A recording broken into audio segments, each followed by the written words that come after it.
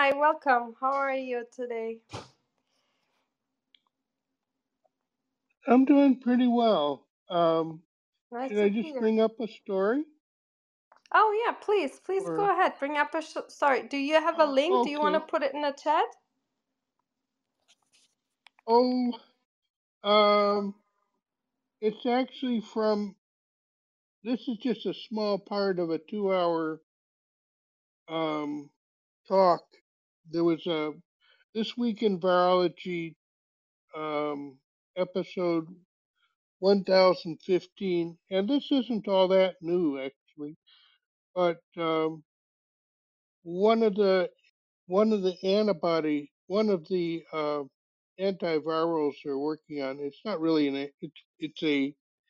it's a monoclonal antibody, um, and these are actually antibodies that they get from llamas.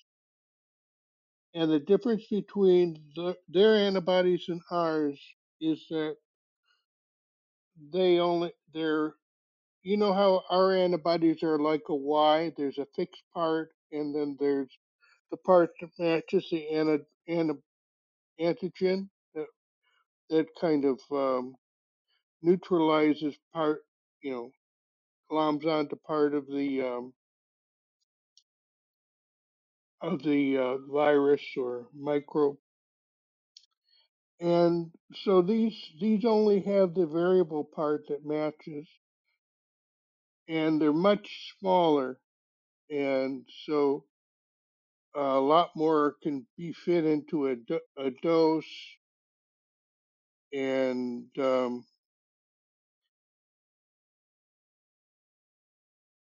and the the the bad news, it's not a bad news, but they actually come from camelids like camels and llamas. And because llamas are smaller, they're experimenting with llamas, and it's another approach. And once you've found an effective one, then um, you would make these antibodies the same way, monoclonal antibodies the same way to attack a particular disease. Yeah, thank you And for sharing that. That's really interesting. If you yeah, thanks. find the article or the podcast link or something, that's I for will. sure interesting for people to read up so or listen to. So if you have it. Okay, I'll look for it. Yeah, I definitely have it. And then there's actually an earlier one too. So I'll see if I can find it in a immune system specific podcast. Thanks for letting me talk. Oh, yeah, for sure. And I'll hi, put it in Dr. the chat. Oh, perfect. Thank you so much, Les. And hi, Dr. Heidi, and hi, Kyle. I know, Kyle, you shared a link. I'm sorry, I didn't have a chance yet to deeply look into it, but would you like to share? I also have not done a deep look into it. I did have ChatGPT do a review. My brother sent it to me today, but I thought it was interesting, and I'm currently exploring it. But it's pretty recent and it's interesting. It's a quantum deep hedging is what they refer to it as, but it's using qubits to basically train. I think it's kind of like sounds like almost like neuromorphic computing, but just using qubits as the transformer layer, and so like it's like an orthogonal layer. Um, so I thought that was pretty interesting.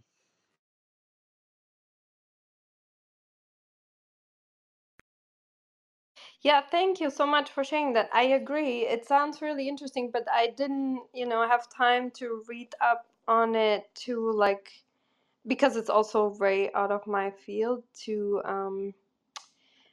comment on it too much. But it's really interesting. So we have it in the chat for everyone if you would like to read about it. I think it's really worth the read and spent the time on it. And yeah, if people are interested to take a deeper dive, we can try to invite the scientists to come here. So yeah, reach out to me if, and then I'll try it. I mean, I can't promise anything, but we can always try, right? So yeah, perfect. Dr. Heidi, did you want to say something, share something before we before we go into next links? Okay, great. Then I have a bunch of links always that I share throughout the week on Twitter. So, and then we share them here. And as I said, this is kind of an interactive room, so feel free to join the discussion and also share something you would like to, to talk about today. So I have links that span from biology, uh, evolution, reproduction to nuclear power ships. So I'll share the first one, which I thought was really interesting from basic biology, reproduction type of aspect. So there's the link, should be visible for everyone. So this scientists have discovered real life chimeras. So this, I think, was really interesting. So they found this in an ant that exhibits a unique characteristic of possessing two distant genomes, each contained within separate cell clusters. And usually we think that it's kind of impossible to have one organism having two sets kind of cells that have different genomes. We kind of would think that the immune system would weed it out and recognize it, and that it wouldn't be viable. But apparently, there are a few specific cases where that is not true, which, if we can figure out what the system is and how the immune system of that organism copes with it, if we find kind of the key, I'm maybe going way ahead of myself, but since I worked for a while in stem cell research and how to generate artificial 3D printed organs for people, and the ideal situation was to find a way to make them off the shelf, so that they are not grown out of the patient that acutely needs right now an organ, but pre-produce them and have them ready to go from any donor human. This would be amazing if we could figure that out, how these organisms survive that and live with two separate genome systems. Then we could maybe find the key to have that, and then we could have cheap organs for everyone that needs a spare one, without any issues, and affordable. So it would be amazing. So I think this is why this study is really interesting. I don't think they were thinking of that, but hopefully somebody else that is still in the field will pick this up and use this knowledge. So the results of previous genetic analysis of the yellow crazy ant have shown that the males of this species have two copies of each chromosome. This was highly unexpected, as males usually develop from unfertilized eggs in ants, bees, and wasps, and thus should only have one maternal copy of each chromosome. The results were quite extraordinary. It had been assumed to date that the males of the yellow crazy ant carried the same two sets of chromosomes in all cells of their body. However, the team was able to demonstrate that this premise was anything but correct. We discovered that the male ants have maternal and paternal genomes in different cells of their body and are thus chimeras. To put it in another way, all males have two genomes, but each cell of their bodies contains only one of the other of the two genomes. So, for the male, the female genome is basically an alien organism cell, basically.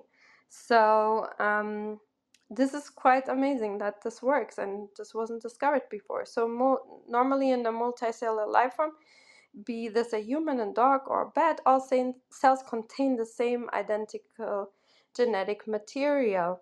This team concludes that male yellow crazy ants are chimeras. They develop from fertilized eggs in which the two paternal gametes do not actually fuse. Instead, the maternal or paternal nuclei divide separately within the same egg, meaning that the resultant adult male have both paternal DNA sequences but in different body cells. When the gametes fuse, either queen or worker develops from the egg depending on its genetic information carried by the sperm. It is yet unknown what mechanisms determine whether fusion of the paternal gametes take place or not. So, this is really interesting, and I think it would be, it will be important to continue study these organisms and how they work around to survive as chimeras, and hopefully it will help us in the future. So I don't know, somebody unmuted, please go ahead. Yeah, it's me, Katerina, but because I'm out, I'm not sure if you hear too much noise in the background. Because No, it's good. It's all. Excellent. I'll try to move. It's it's a great honor that I was actually in Schwartz Lab in Adelaide, which is we been actually researching social entomology and social insects. This is back 10 years ago when I was actually finishing up my PhD on phylogenetics. What I'm trying to say here that there is a new era of abundance in science in terms of genetics and genes, and we have a place which is called a gene bank where we submit the new genes we find from our analysis and DNA analysis, and by the rapid and the processors and the technology in the last few months and the speed of the tech companies to offer processors which is doing a huge sort of power for analysis. We used to submit like one gene every 3-4 months. Now daily they have submissions of 1,000 genes. So what I'm trying to say, something like this research can be happen in a blink of an eye right now, especially in the area of social entomology. And what struck me hard when Katerina saying it's the female genes, it looks like an alien's genes for the male. Yes, and it's interesting. I've been studying the last week the queen ant. There are electromagnetic waves and the energy behind their DNA. That's why when the queen dying, they sort of don't know how to store the food and how to do it, even if she is not physically in the same space with them. They got this electromagnetic energy of the DNA, which is mind-blowing. And those discoveries, we didn't find out about them until we have this massive era of high tech happening in the last few months.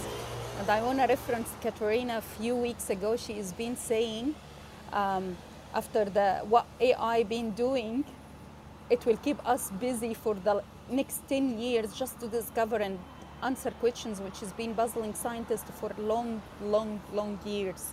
So in terms of DNA, the high tech happening right now causing a revolution, and you will start to find lots of research happening, not only in entomology. Entomology is the science of insects.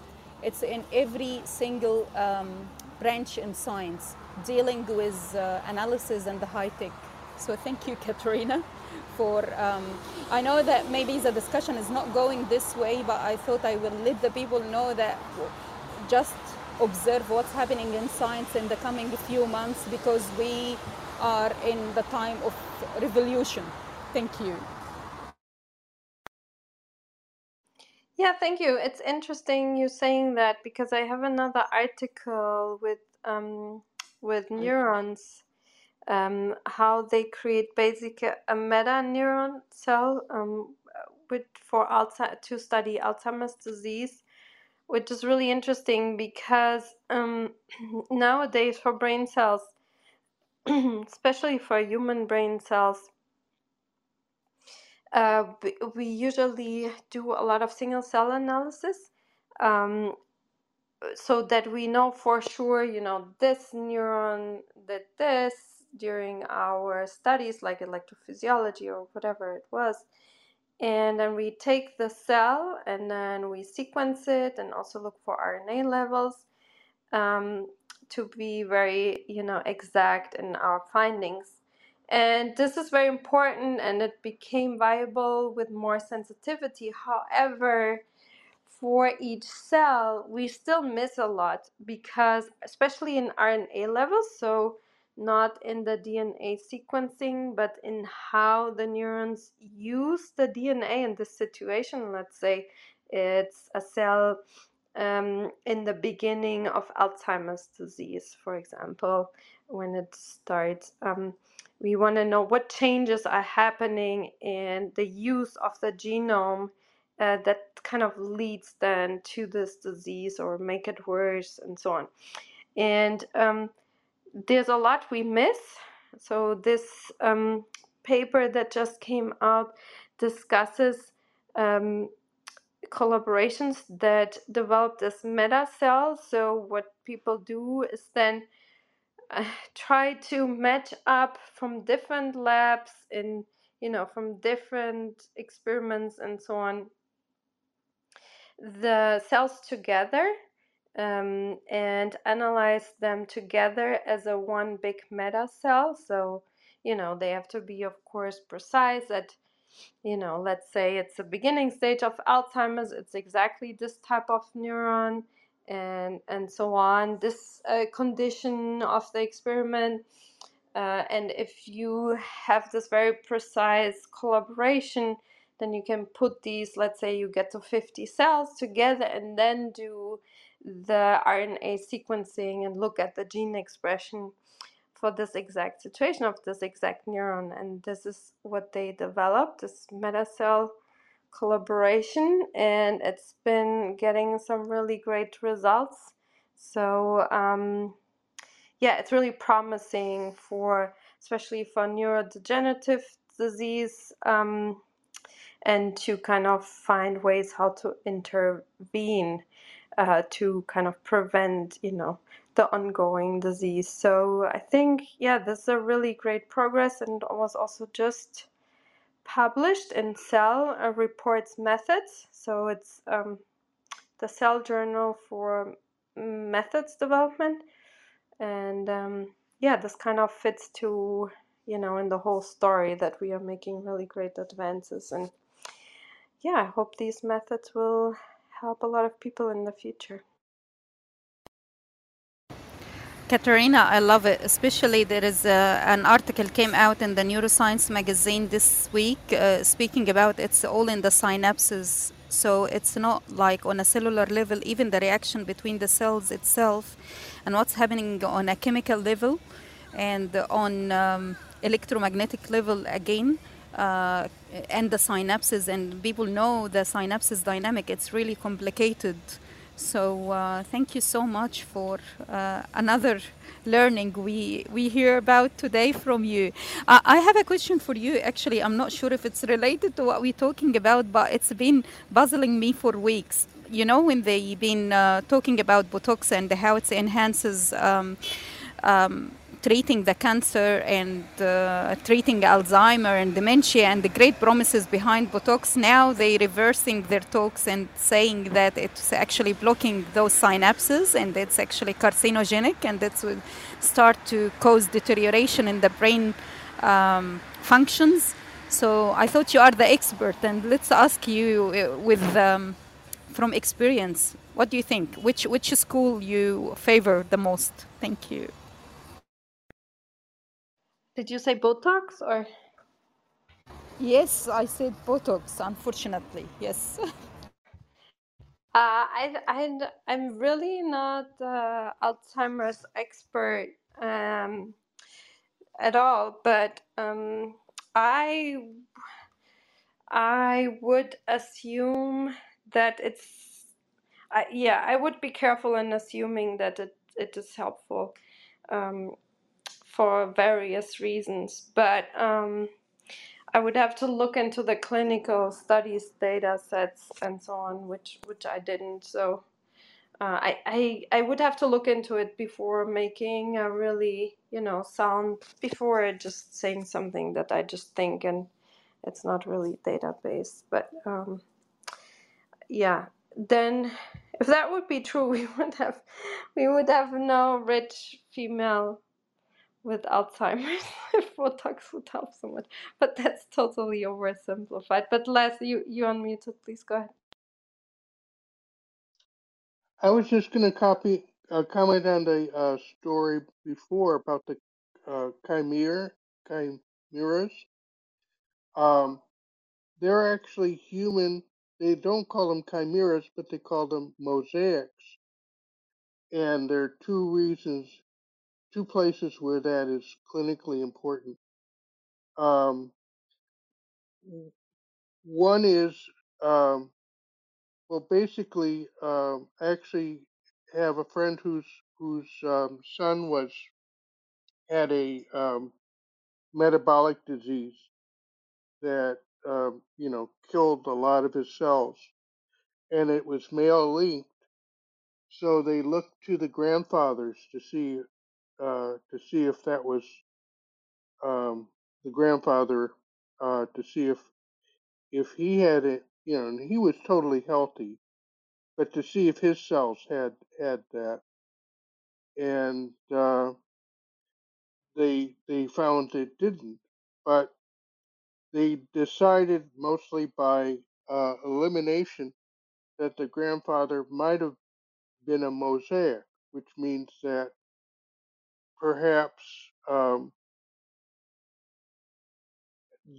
he had some, through either mutation or a twin that did not survive to birth, but the cells became part of, combined. Um, when I say combined, I meant part of his cells came from this twin, very few, and then some of them came from, um, his embryo or whatever, and they decide, and the twins had this defect, and that ended up in some gamete cell and got passed on. And the other kind of mosaic is where, of course, you have a mutated cell and that has a defect, and that gets put in a gamete and passed on.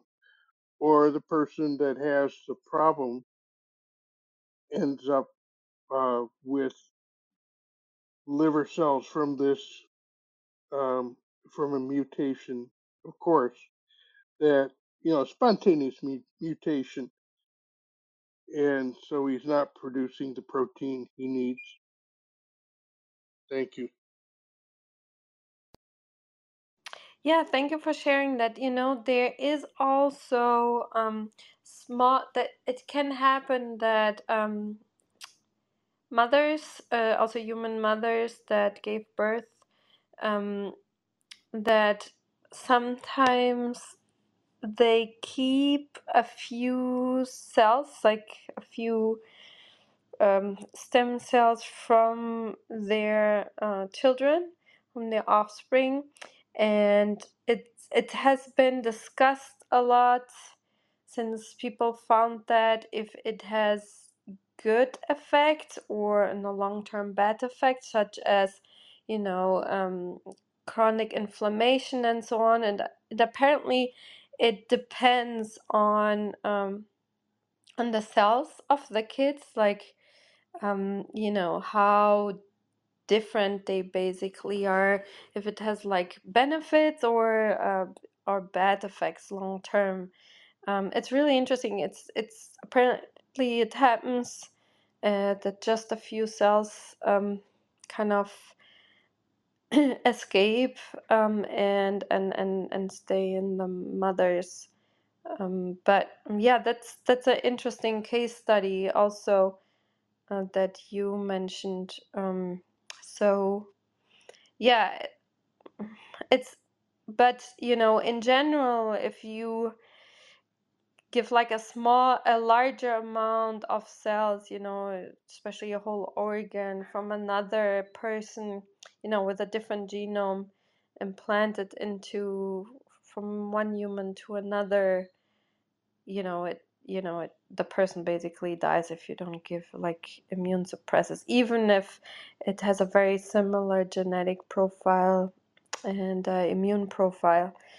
And yeah, people are trying to address that in different ways. I don't know if you read about the pig heart that was transplanted. It's like pigs that are basically humanized in a lab to grow organs for people.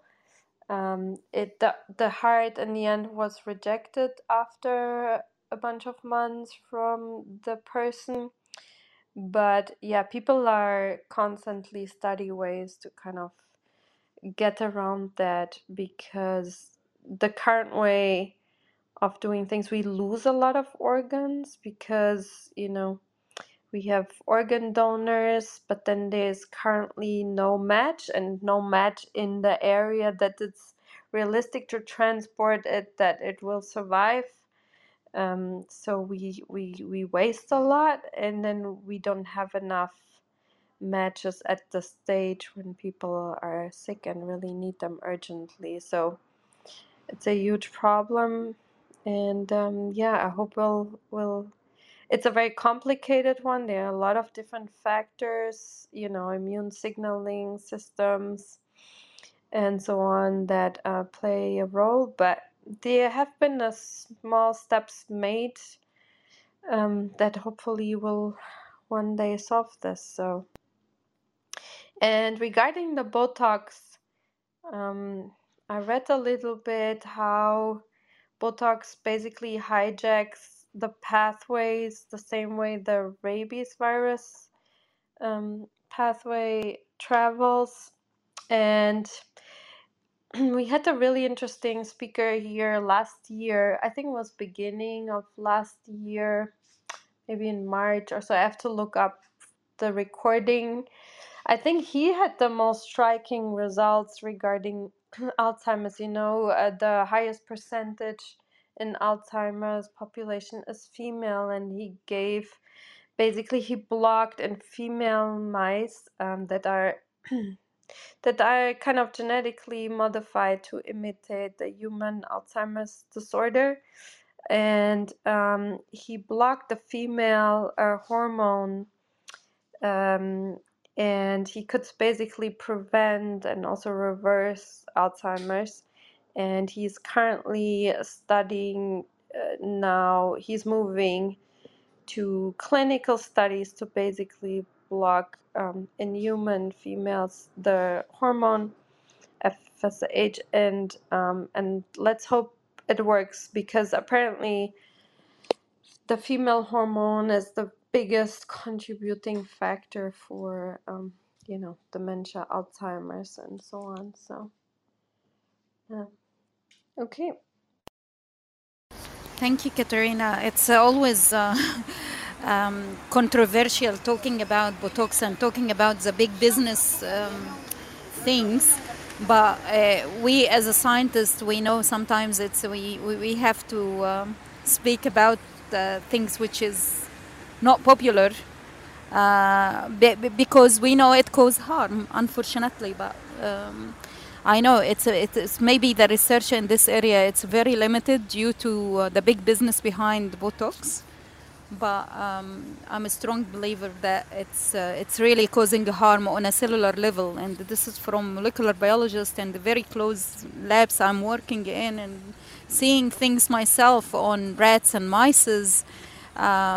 Which DNA, this is back to the point of the mice and rat. I shared actually on in the chat an articles. It's for the last 20 something years. They're speaking about pancreatic cells and insulin in rats and mice, and how it's the compatibility between the pancreatic cells in mice with humans. So again, there are some promising research, but due to the controversial issues of business and business ideas and big um, what to say, medical companies behind it, sometimes it stops, but it's enough that scientists and practitioners, they know what's wrong and what's right to do it on their real life and immediate family. At least we advise the close people to us with the truth. Thank you. Yeah, I agree. It's, since it's such, especially in the US, since it's such a huge money machine, on one hand, uh, it starts off a lot of, innovation because there's money to be made, but on the other hand, there's money also to be made with not so good data. So, yeah, it's always, you always have to be careful in the beginning, and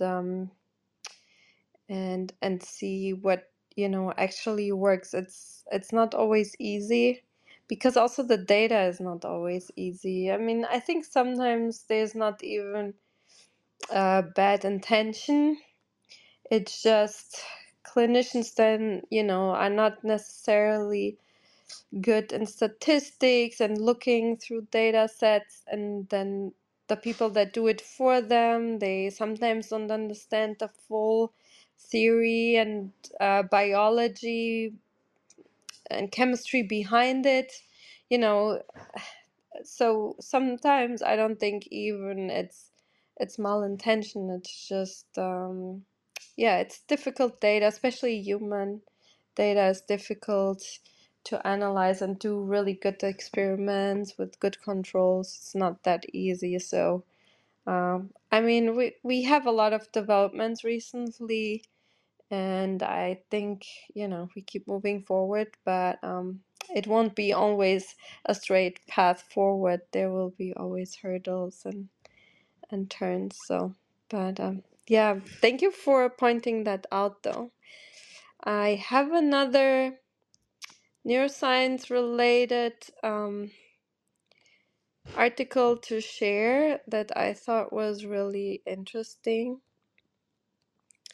and then we can move on maybe to climate and engineering and so on. So I thought this was really interesting. It's just very anecdotal. I tell you why I thought this was really interesting. My brother, he's a neurosurgeon, and over the last years, he like aged a lot. He has a lot of white hair, and he's 8 years younger than me. And he kept saying that he thinks, and colleagues of him, say the more death you see, the more you age and get gray hair. Um, and then this study just came out. I always thought, I don't know, I didn't, I didn't take any of that too serious. But now this study came out, and we use fruit flies for as a model animal for a lot of stuff. Also neuroscience related, like neuroscience and behavior. And then we link it to, different changes in the genome, and then we look at the behavior and so on. And yeah, so researchers led by Christy Grandron at the University of Michigan had found the link between death perception and aging in flies. A new study published June 13, open access PLOS biology shows that a specific group of brain cells in the fly called R2 and R4 neurons are activated when flies encounter other dead flies, and that this increased activity leads to more rapid aging.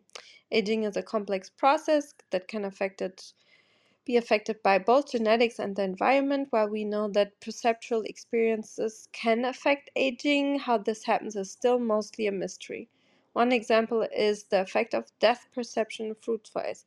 Previously, the group at the University of Michigan reported that when fruit flies see other dead fruit flies, they experience advanced aging, and this effect depends on a type of serotonin receptor.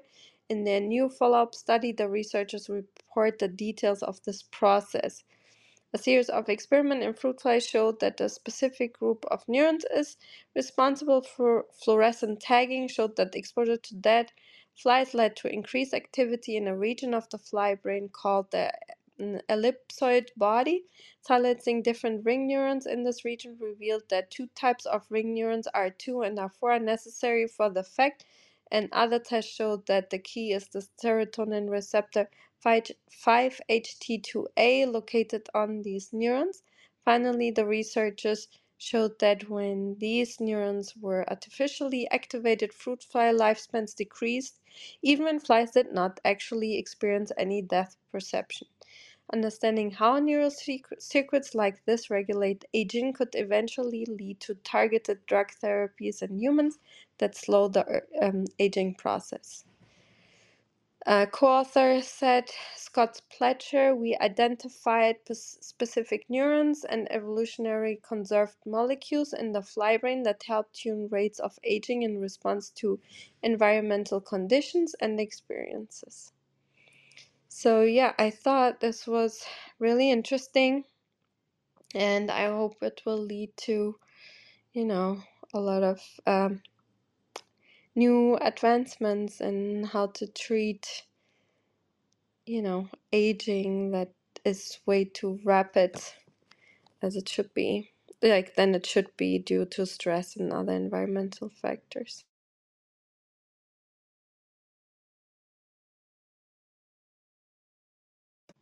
Okay, if there's no comment on that, I'll move on to another one. I thought this was really interesting.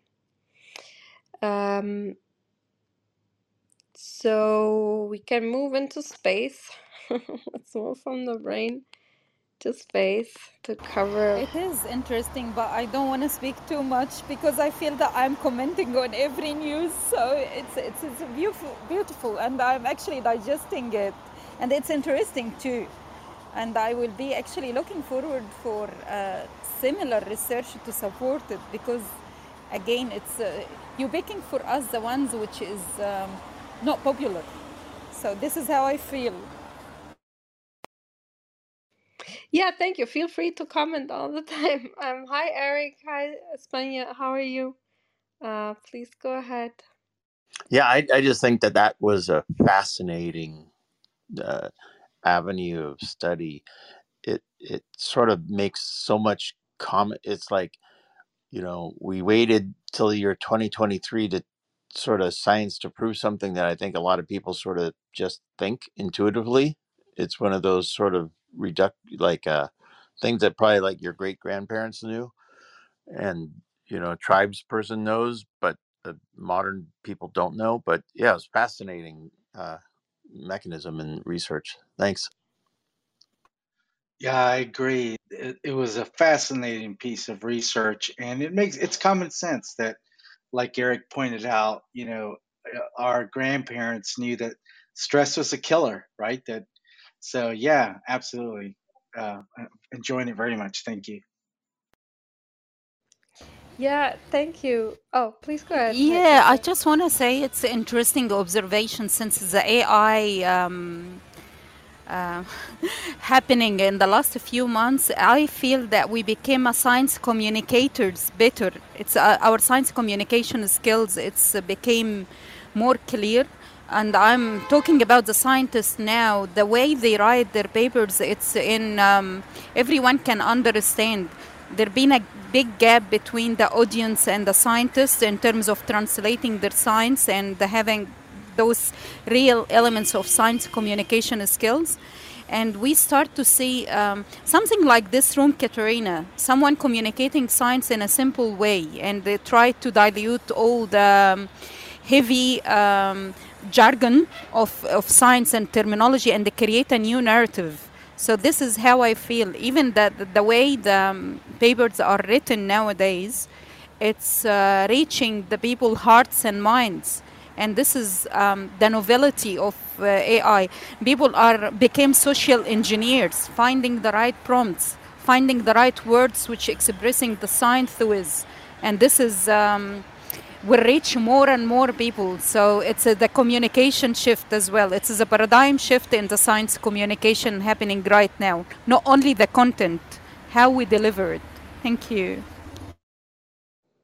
Yeah, thank you for mentioning that, because there was an article today also that was mentioned in tech news. I don't know who shared it, maybe Victoria or so, that doctors are now using AIs like ChatGPT to communicate better in simpler ways with their patients, and using AIs to help them with that. And I think if you go through, let's say, 10 years or longer of training, and in your training, you mostly talk with your colleagues and supervisors and so on, you kind of stuck in that world, um, then it takes real training, and it's not easy to express all these things in simple terms, because you actually have to thoroughly understand each jargon you use, like each word you use, which comes with a whole story behind, and you kind of have to thoroughly understand it to explain it in simple words.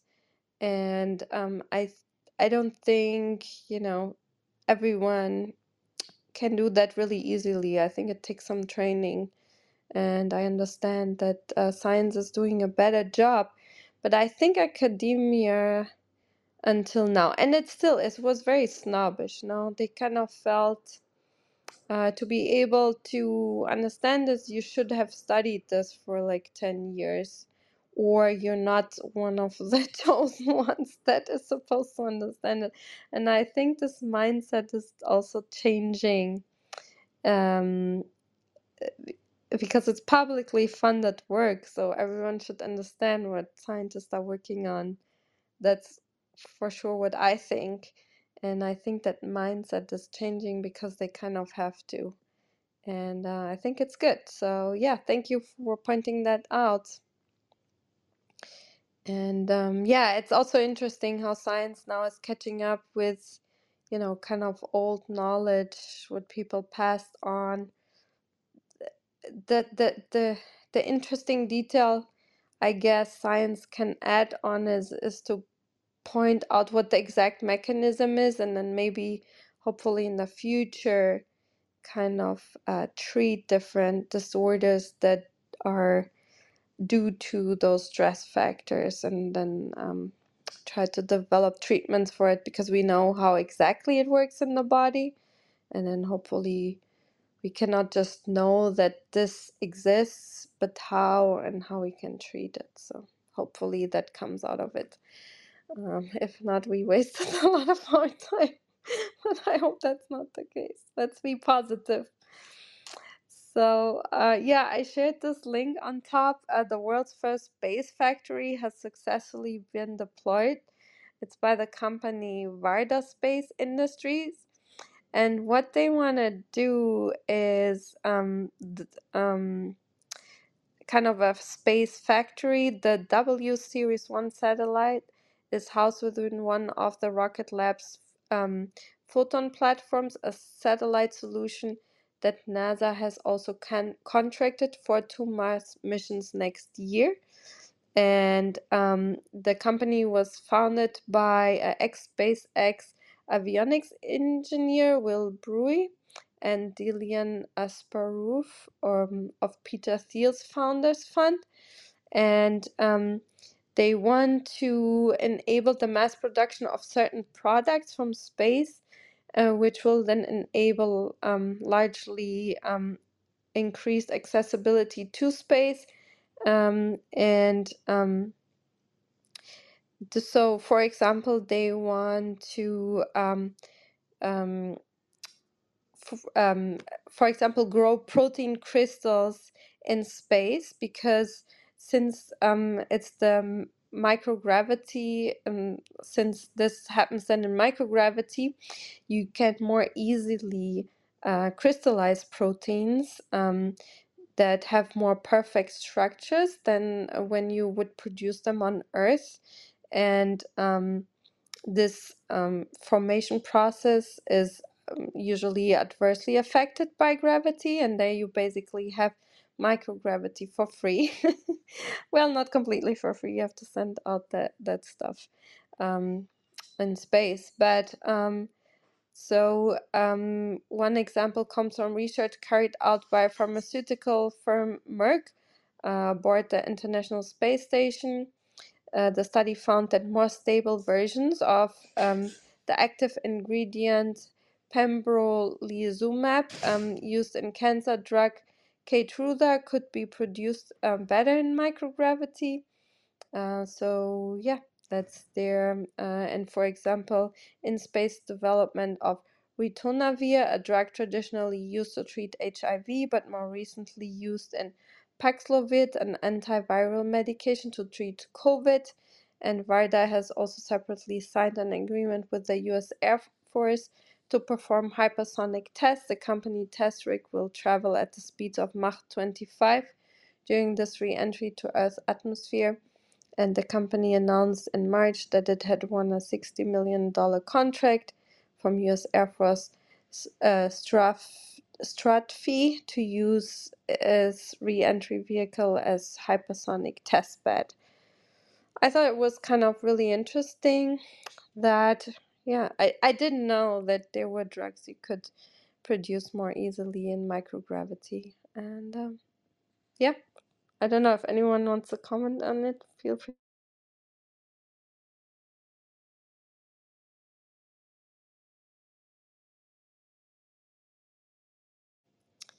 Okay. And Oh, I have some. This is another yeah, one of those things where people have been talking about this for 50 years, right? Like there's like every time they talk about space, they go making drugs in space. So we're getting to that time. It's amazing, that like there's so much space industry happening now. It's all happening. Fascinating. Amazing times. I would think they'd want to look at making common things up in space.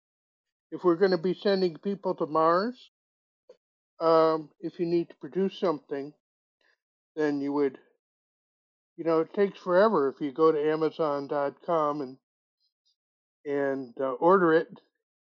They'll deliver it in 2109. So you need something local. Uh, Perhaps you have some emergency, you need a part or something ongoing.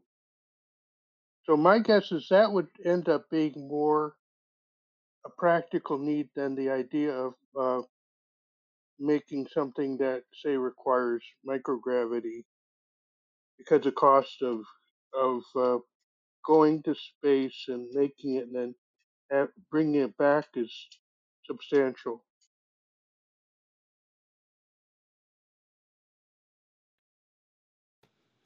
yeah, I agree. Would probably only make sense if you couldn't really, get the structures here, if like without microgravity, because yeah, generating that environment on Earth also takes energy. So yeah, I don't know what the scaling cost is and the energy cost when it starts making sense to send it, ingredients up and then bring them back down again. So yeah, I don't know, but I thought it was kind of interesting that it even is a model that gets funding. Because I would think the same. It kind of sounds really expensive and energy inefficient to to produce things in space. But yeah, let's see. I don't know. Yeah, if anyone wants to still comment on the previous one, yeah, please go ahead. If not, we can move onto the octopus, because I earlier forgot to mention this last neuroscience one. So does anyone, Billy, hi, did you want to comment on the space drug production, protein production one? Hello, thank you. Yeah, I'm reading it right now. I just Yeah, wanted to say octopuses that are so smart, right? Oh, okay, yeah, let's move on to the octopus then. Yeah, I agree. They are they fascinate me. And this, they're really smart. They have a completely different brain structure than we have.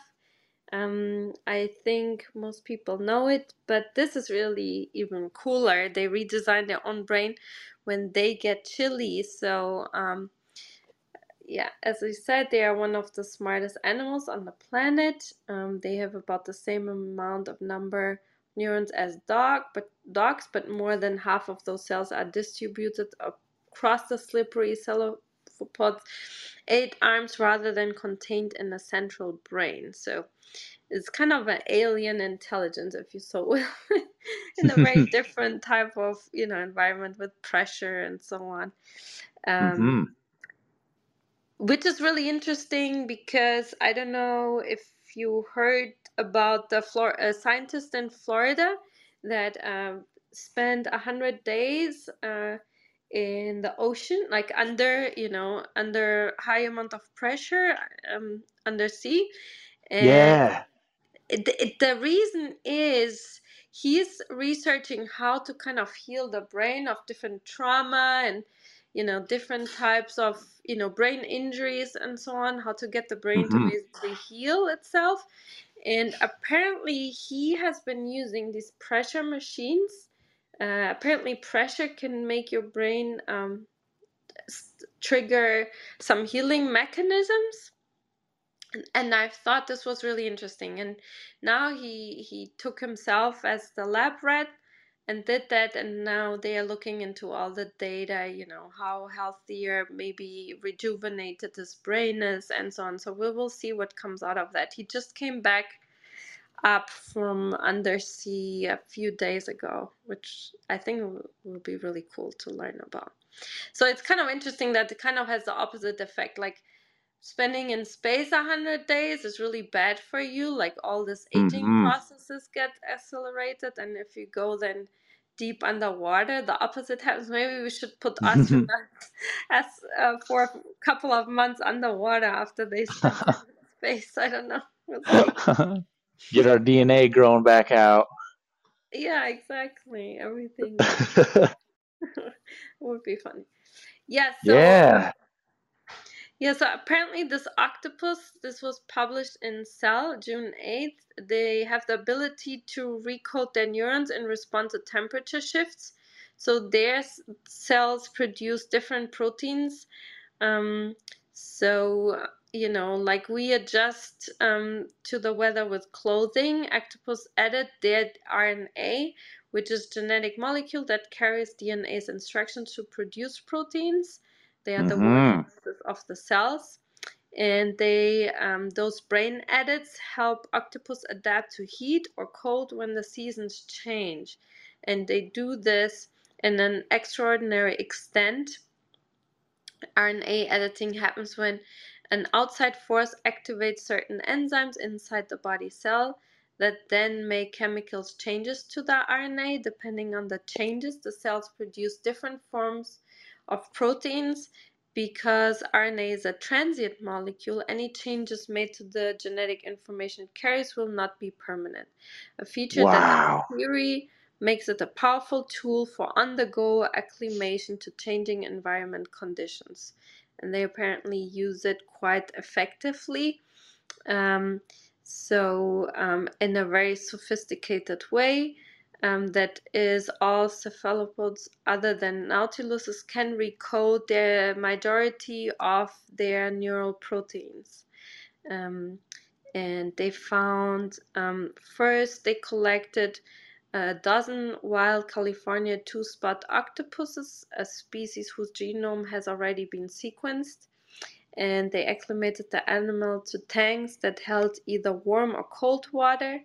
And several weeks later, the researchers examined around 60,000 previously identified sites in the animals' genomes where enzymes edit RNA. They found that about 1/3 of those sites has changed, and that these changes happen quickly on the scale of hours to a few days. We expected to see here and there a few sites that had changed, but no, this was something very global. And almost all changes were cold induced, the team found. So it was more changes in the cold environment than in the warmer environment. And the researchers confirmed that the isoforms created via the edited RNA had altered functions. But we do not know yet how these thousands of changes or some of them promote adaptation. Understanding these changes in concert is left for future studies. So yeah, I thought it made them even more fascinating, and it's really interesting to read. Wow, that is all so fascinating. And then, yeah, the access to the food the octopus has had as it's been evolving. And I wonder if there isn't a super efficient protein source maybe available to him. So then his body has had to evolve all these complex protein processes because maybe how his mode is he can't catch as many fish from outside. So he has to be really efficient with how the protein is processed inside him. Wow, that's so fascinating.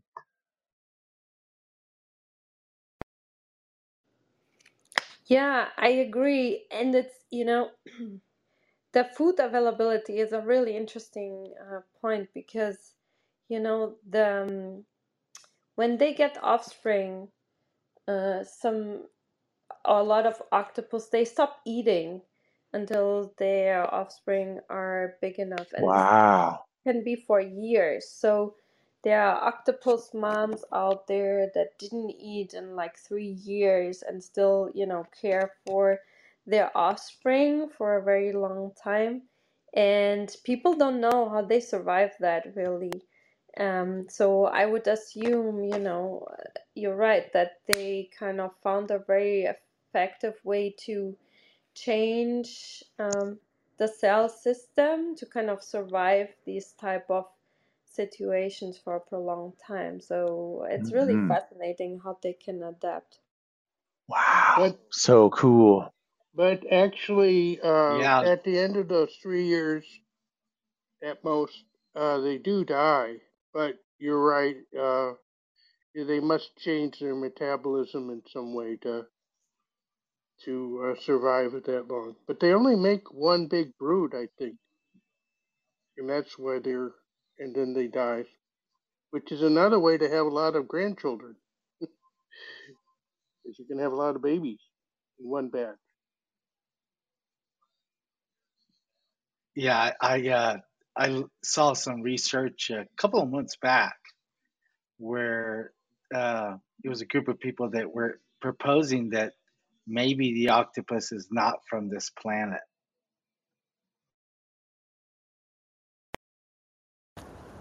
So I've been blessed enough to go to the Philippines and scuba dive a lot, and I've seen so many octopus and cuttlefish, flamboyant cuttlefish, different types. There's something called a mimic octopus, a coconut octopus, a wonderpus. They're just insane, and when you actually see them, they're actually just they're incredible. And so how, and I read about them, and I was in an aquarium club at UC, not at UC, at the Academy of Sciences in San Francisco, where they had a bunch of, they're very serious science, and everything I read about cephalopods just is amazing. And so they're such an alien life form with so completely different from us, and it's crazy because they only live a couple of years, but they can gather such intelligence. Cuttlefish are really cool. I have some video of myself petting one. They come because cuttlefish are not really octopus are afraid, so they hide and they go under rocks. You know, I was chasing a mimic octopus once, which is okay because they don't care. They're not like afraid. But he climbed. He went into a rock pile, lifted all the rocks up with his tentacles, dove head first in, pulled the rocks back over himself, stuck one eyeball up because they can shape change too. That was so cool. And another time I have a video of myself just a cuttlefish, because cuttlefish, they're more like fish. They can't really hide under rocks. They just have to pretend they're not there, and they hypnotize shrimp and such, and they do this like hypnotoad, and then they and I have myself like petting him. He sort of swims up. They call them sea puppies. They come right up to you because they're not really afraid, and they just sort of look at you, and I was petting them, and so anyway, and it's amazing that I'm sure that they'll just figure so many amazing, because they've been here for so long, such vast amounts of them in the oceans for so long, just evolving. So yeah, octopus, cephalopods. Yeah, that's really wonderful that you have these, these experiences with them. And yeah, I agree that it's completely fascinating how they are, very aware of so many situations and how smart they are and how different the structure is. Um, so, which reminds me a little bit of the mushroom room we had with the mushroom researcher about, how he studies intelligence in these mushroom networks, to which is again such a alien way of intelligence, so different from us. So it's really fascinating to study this, and I think it kind of helps us humans to take us a little bit off the, high rank or number one, we think, and start being more empathetic with other forms of life and recognize, and respect more other forms of life. So I think this kind of research, just for that fact, is very important, for us to be aware of that. So yeah, thank you for sharing that.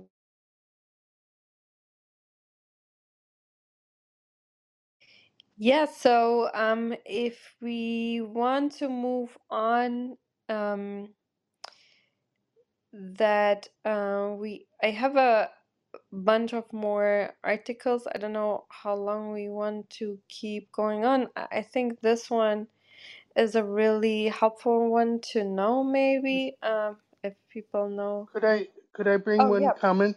Sure. Yeah, yeah, go ahead. And talking about what you were saying, if you look at if you look at all the animals, like a cockroach or something, you're not seeing some ancient fossil. You're seeing everything is really evolved, over the millions of years.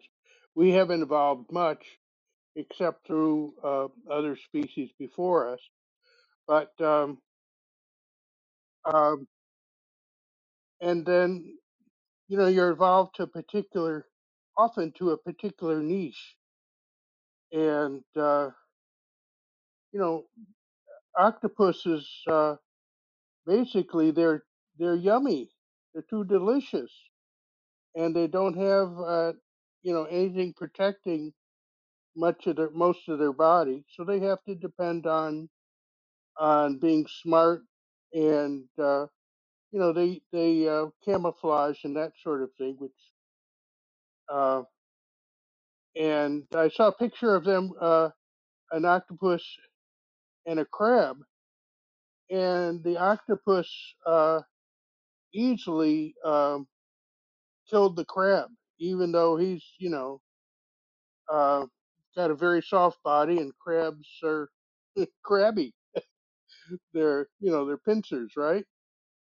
But he had a very good approach. He approached them from where the crab eyes, the opposite side where the crab's eyes were, and away from the pincers, and use his sharp beak to kind of cut through things, yeah, etc. But even dodos, you think of a dodo, you think dodos were really dumb. No, they were adapted to an island where there were no predators, and that worked for a long, long time. But when the things change, you don't instantly evolve into something different. You're evolved to a particular niche, right? Fortunately, people, we have two kinds of uh, evolution. The other being what we're doing right here, which is cultural. And Katerina can tell us a good idea, and we can get a solution to some problem that is bugging us that we didn't know existed before. And animals, it takes a lot longer. Yeah, that's really an important point you made, that different animals just evolved into a specific niche, and um, they specialized to a problem, they needed to solve to kind of survive there, which is really true. And there was a time, I don't know if that's still true, but so that we see, for example, for neuroscience or other, disease or research, that we don't see animal models or different animals as kind of simple humans that didn't evolve yet as far as humans, but that we see the different animals exactly that way, that they evolved into having the specific features that they needed for wherever they were living, and to kind of you know take this into consideration when using different animal models for different research, which is really important, to point that out. So yeah, thank you for mentioning that.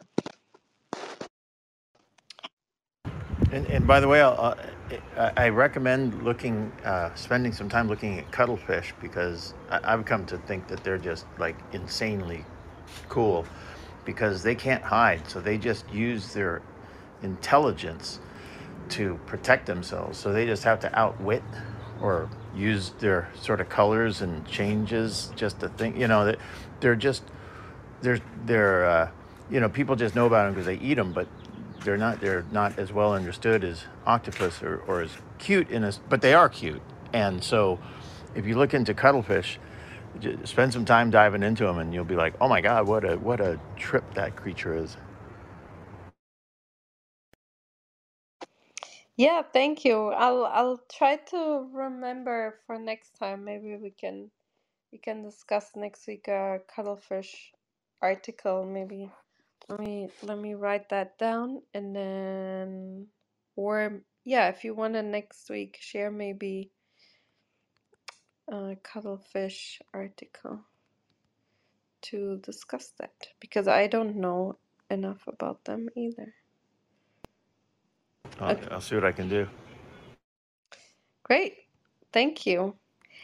And yeah, this article here, it goes in a very different direction, but I think it was maybe important to mention that like reusing in a different way this lung cancer pill has half the risk of death in a subset of cancer patients who have specific genetic mutations, and the pill is called osimertinib. And after surgery, it greatly reduced the risk of lung cancer reoccurrence. This pill was given to people with this particular type of genetic mutation who have undergone surgery. And according to much awaited clinical trial results, it had been, good the results seem to be pretty good.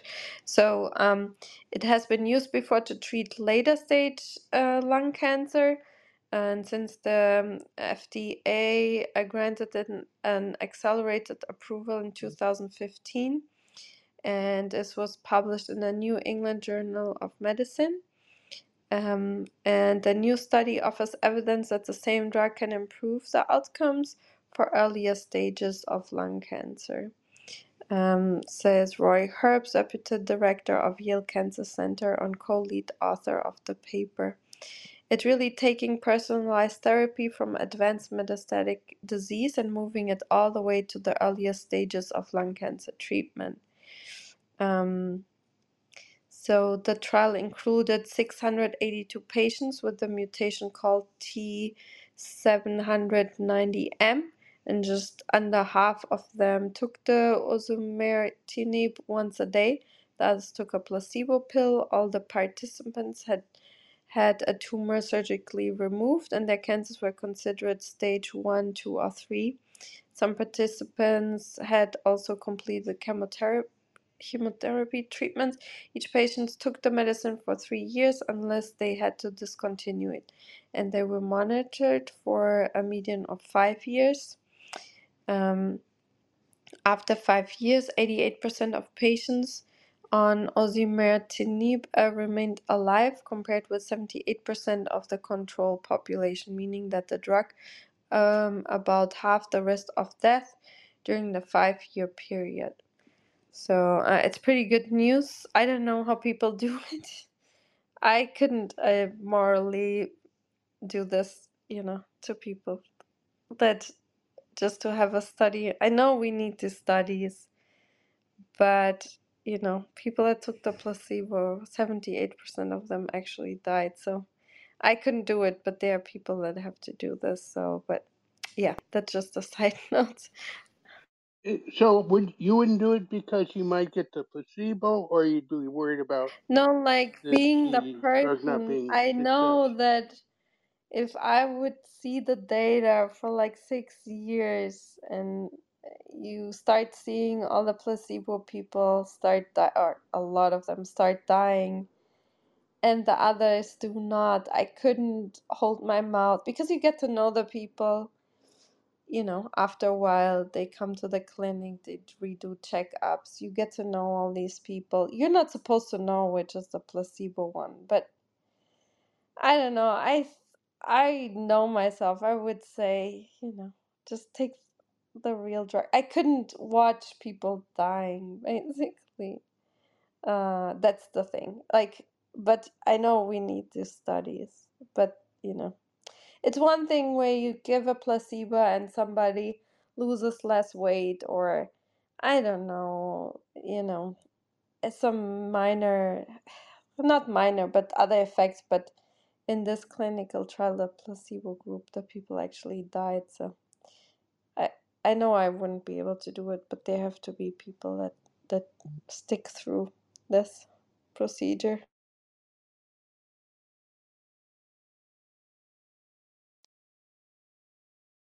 But isn't it the So case that if the trial is done really well, you don't know who's actually the control or taking the drug? Yeah. The people that administer the drugs are not supposed to know, but there is somebody higher up that knows, right? I mean, they know. But somebody has to hold the key, basically, but you don't actually actively give out the stuff. Those people don't know, yeah. But I know I couldn't do it. Like, I just know myself. But I know there people have to do it. You also have to then change around the amount of drug you give at some point to find the effective dose versus the lethal dose and so on. But yeah, it's all things we have to do. But I don't know why I mentioned it. But while I was reading it, I was thinking, I can't do this. so in some But can this drug seems very, very promising and a good drug for what it, I mean, very successful trial. It's really good news. No, it's wonderful news, just not for the 78 that died. The 78% that died and got the placebo, for them it doesn't matter, right? They died. I mean, who cares if you were the person that died? But I know we need the studies. I don't know why I mentioned it. It's just if you actually doing it, these studies, it's very different. When we read these, we are very happy, and it will help a lot of people in the future. But to actually be in this moral dilemma is kind of weird. So if we look at the study too, what they did is they know what the effect of the drug is when it's given in full dose, and it's targeting basically cancer cells. To get a cell to divide, there's like a receptor, and the receptor in some cancers, a lot of cancers, becomes defective, and it's like it's always telling itself to divide. Doesn't need a signal from the outside. And this thing the drug ends with IB, which means it's an inhibitor, and it inhibits an enzyme that's needed to have this work. And so it keeps the thing from dividing. And so your immune system, I guess, can catch up, or the cells die off eventually. But and So it's for a specific population, which is to be, cancer is like 200 different diseases. It's just a category of disease. And so they're looking at some subset of lung cancer patients. And then some people won't tolerate the drug. But this is very good news. Yeah, yeah, it is very good news. I'm glad they did it, but if we know the mechanisms, I don't know. If we know the mechanisms of the cell and what the drug does, do we really have to wait until from the placebo group people die? Couldn't we have seen the effect at, let's say halfway through, and then started those people also on the drug? Did we have to let them die to be sure that that it increases survival rate that significantly? Am I the only one that thinks that this is morally not okay if you have a drug in your hand that could save them, but you don't just because you want a clear-cut study? I don't know why. I don't understand why. I mean, I do understand that to some extent, but is that morally okay if you have the cure of somebody, somebody is dying of it, and you don't do it to get through a FDA approval process? Should the process be that way? I don't know. I think I couldn't do it. Like I don't want to have anything to do with it because I couldn't watch people die of something that I know I have the cure, like, or something in my hand that could prevent it. I don't know if that's okay. I don't think it is, but maybe it is. I don't know. I think it's something we should start thinking about, because the more cell models we have in the lab to study things, and the more AI models we have to predict the outcomes of things, and the more accurate they get, why do we still need to wait until half of the group survives and the other one dies? Aren't we actively letting people die? And then why do we make a big deal about euthanasia if we do this? I don't understand, because our advancement of models are becoming so good that I don't think it's morally eh, okay anymore to let people go through this process and let people die from stuff. It kind of reminds me of, and it's definitely, it's, for me it's a question, but the United States Department of Health has been was at least, I think, up until a couple of years ago. Yeah, 2019 was the expiration. From 1999 to 2019, the United States Department of Health had a patent on a product, or basically it's like the actual patent says cannabinoids as antioxidants and neuroprotectants, and right in the abstract it talks about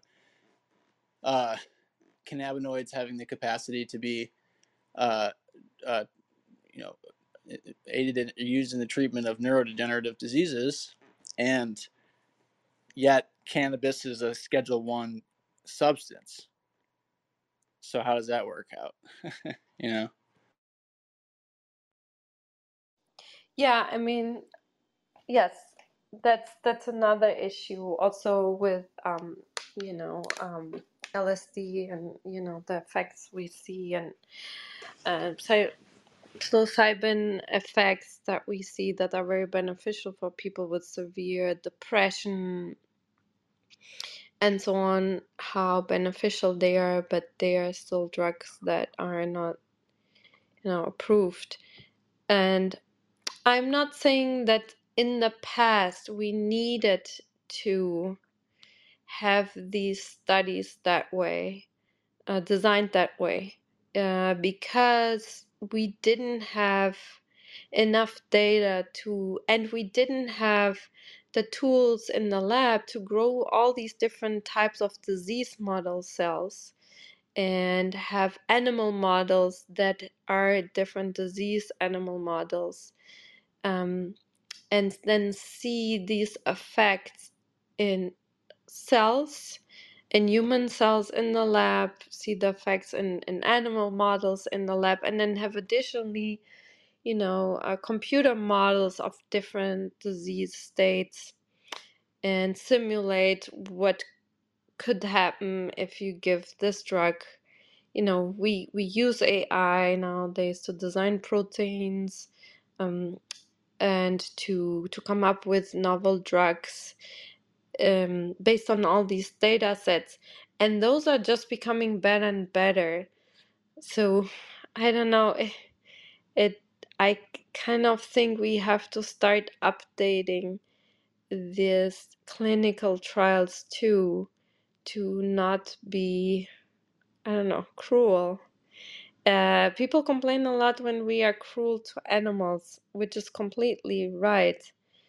But I think we also have to think about, we don't want to use too many animals without the need in the lab to study drugs and make them suffer. But we also have to think in the future that these type of clinical trials, how we do it, should be updated too, because we induce suffering without maybe having the need, because we can predict outcomes, nowadays, and in the future more and more, way more reliably than we could in the past. That's only why I think I, I couldn't do it, but maybe I'm wrong. So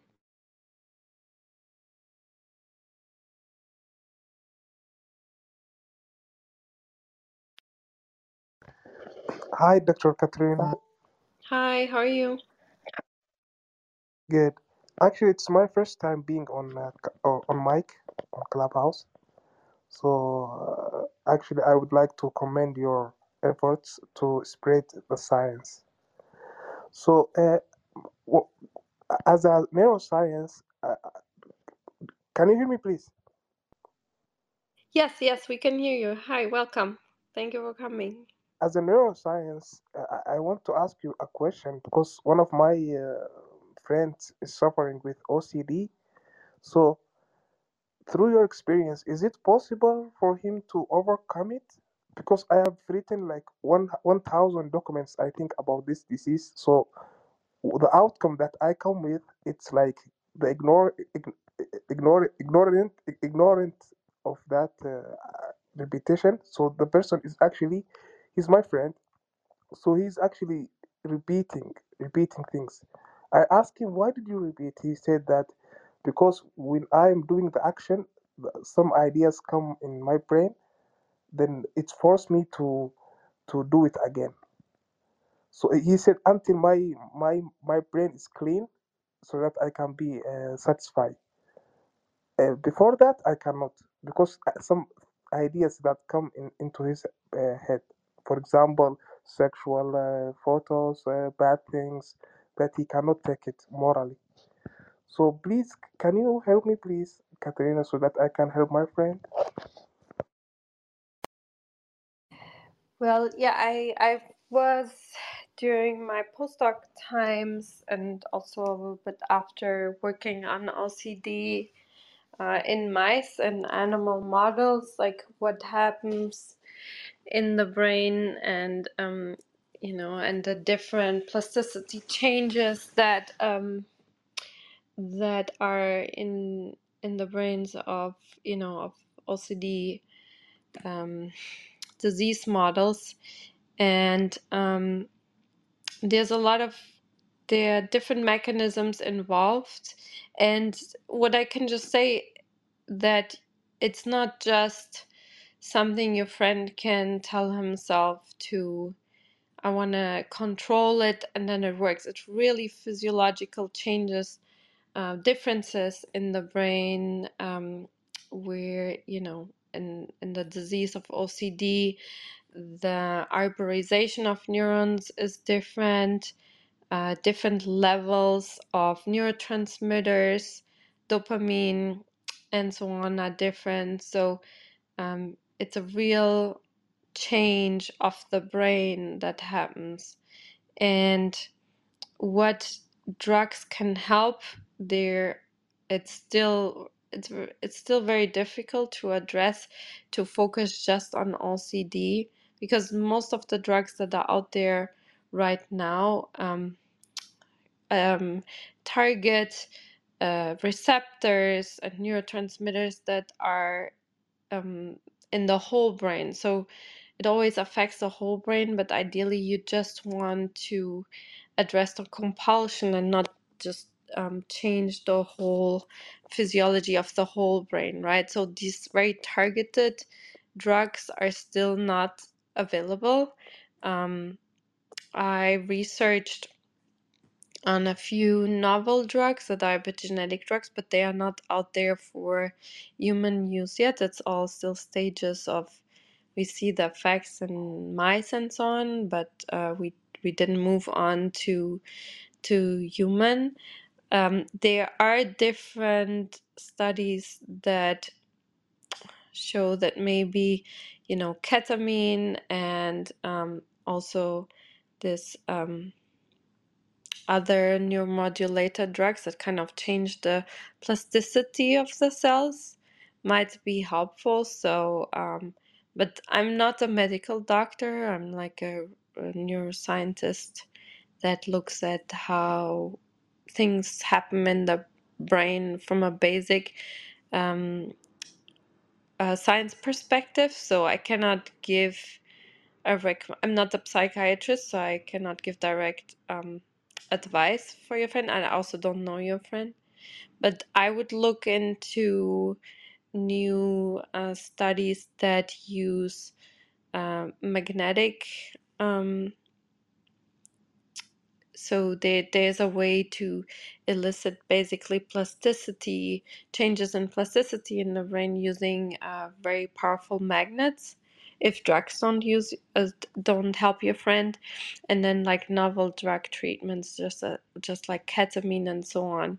If you can get into maybe a trial like that, or a doctor that could maybe look into prescribing him something novel like that, like use electric stimulation, magnetic, like big magnets that change plasticity, or drugs that change plasticity in the brain. But I know it's a disorder that change that yeah, it's this like that hinders people from getting their regular life done, but it's it's a real disorder of the brain, and yeah, I hope we make advancements rather sooner than later, that those novel drugs get into actual clinical use.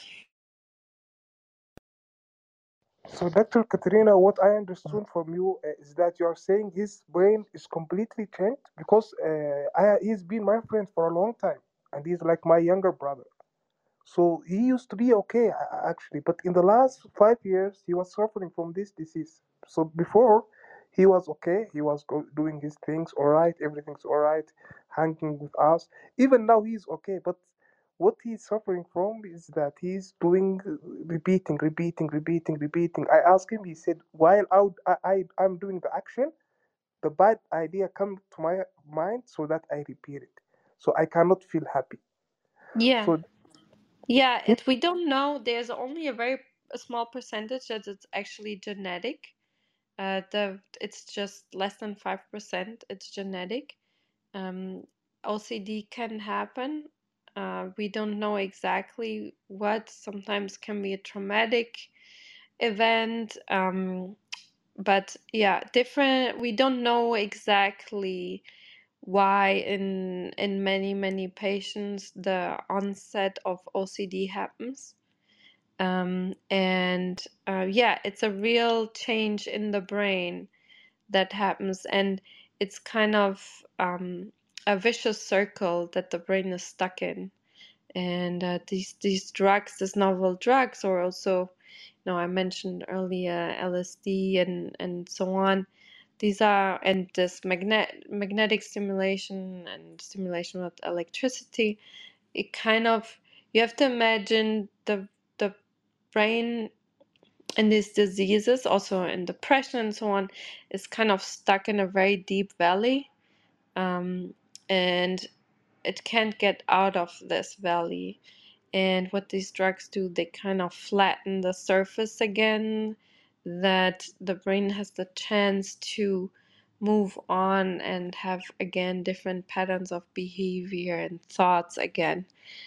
So yeah, if you yeah, so be understanding, and then if you can help the doctor, maybe point his doctor towards novel clinical trials like this. Maybe there is something in your area where he can get into. Hopefully this will help.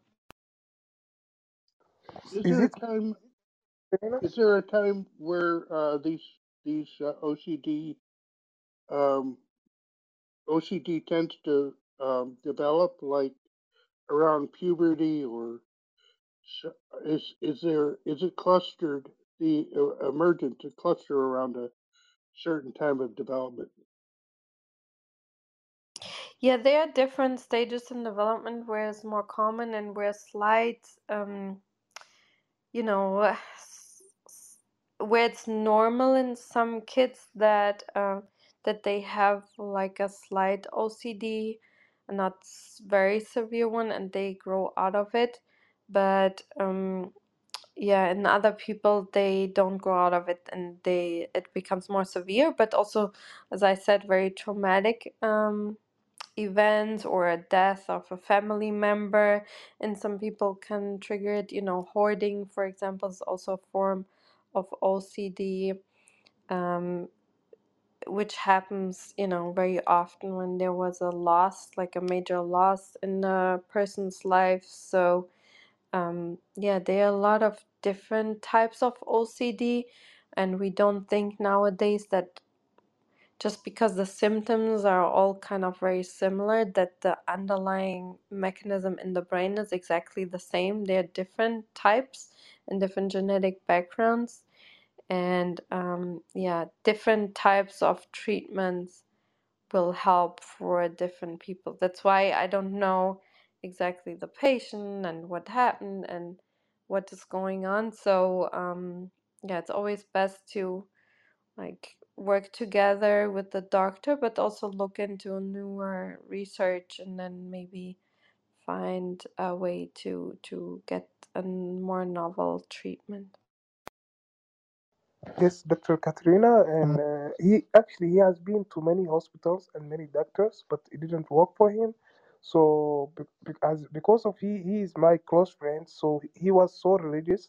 So he told me he made a sin, then he regretted. like a long time, like 2 months, 3 months. It wasn't. He told me that when I woke up, I started regretting. Just the time he's sleeping, he was okay. So he has been in this situation for a while. Then after that, the things started. He started to forget that sin. So after gradually, it started. This things starting to become like repeating, cleaning, repeating stuff like that. Then he said that he started the bad idea because he is religious. The bad idea of like sexual things, photos, bad photos, started to come into his brain. So this is the correlation between the why is this coming to his head. For example, if he was an atheist, of course he wouldn't care of this because of he is religious. So this idea come to his brain. So I think this is the correlation. And the second thing, the hospitals, he has been to many doctors. They actually, I live in Africa. I live in Kenya, so he's in Nairobi in Kenya.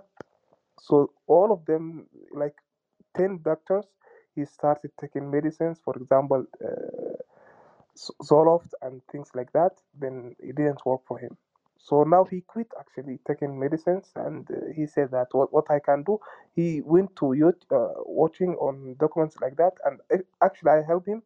So most of the doctors are saying that ignorant, ignore these things, even if the bad idea come. For example, if you switch off your light before you go to bed, don't repeat it. Even if the bad idea comes to your brain while you are switching off the light, ignore it. So gradually you will be okay.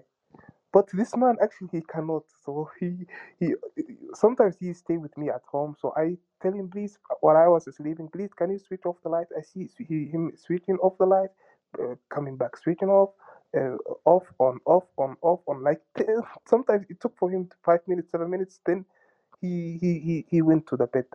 I feel that while I'm pretending that I fall in the sleep.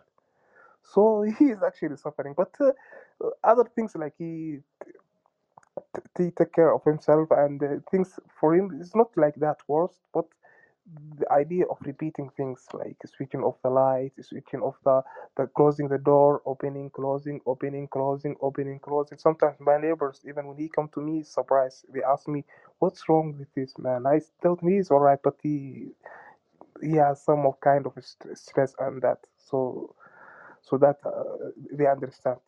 So could you please give me like tactics like that he can use without medicines because he has been to many hospitals and it didn't work for him. So could you please, through your experience as a neuroscience, like is a major and actually faculty neuroscience, and it relates these things are related together. So please, can you?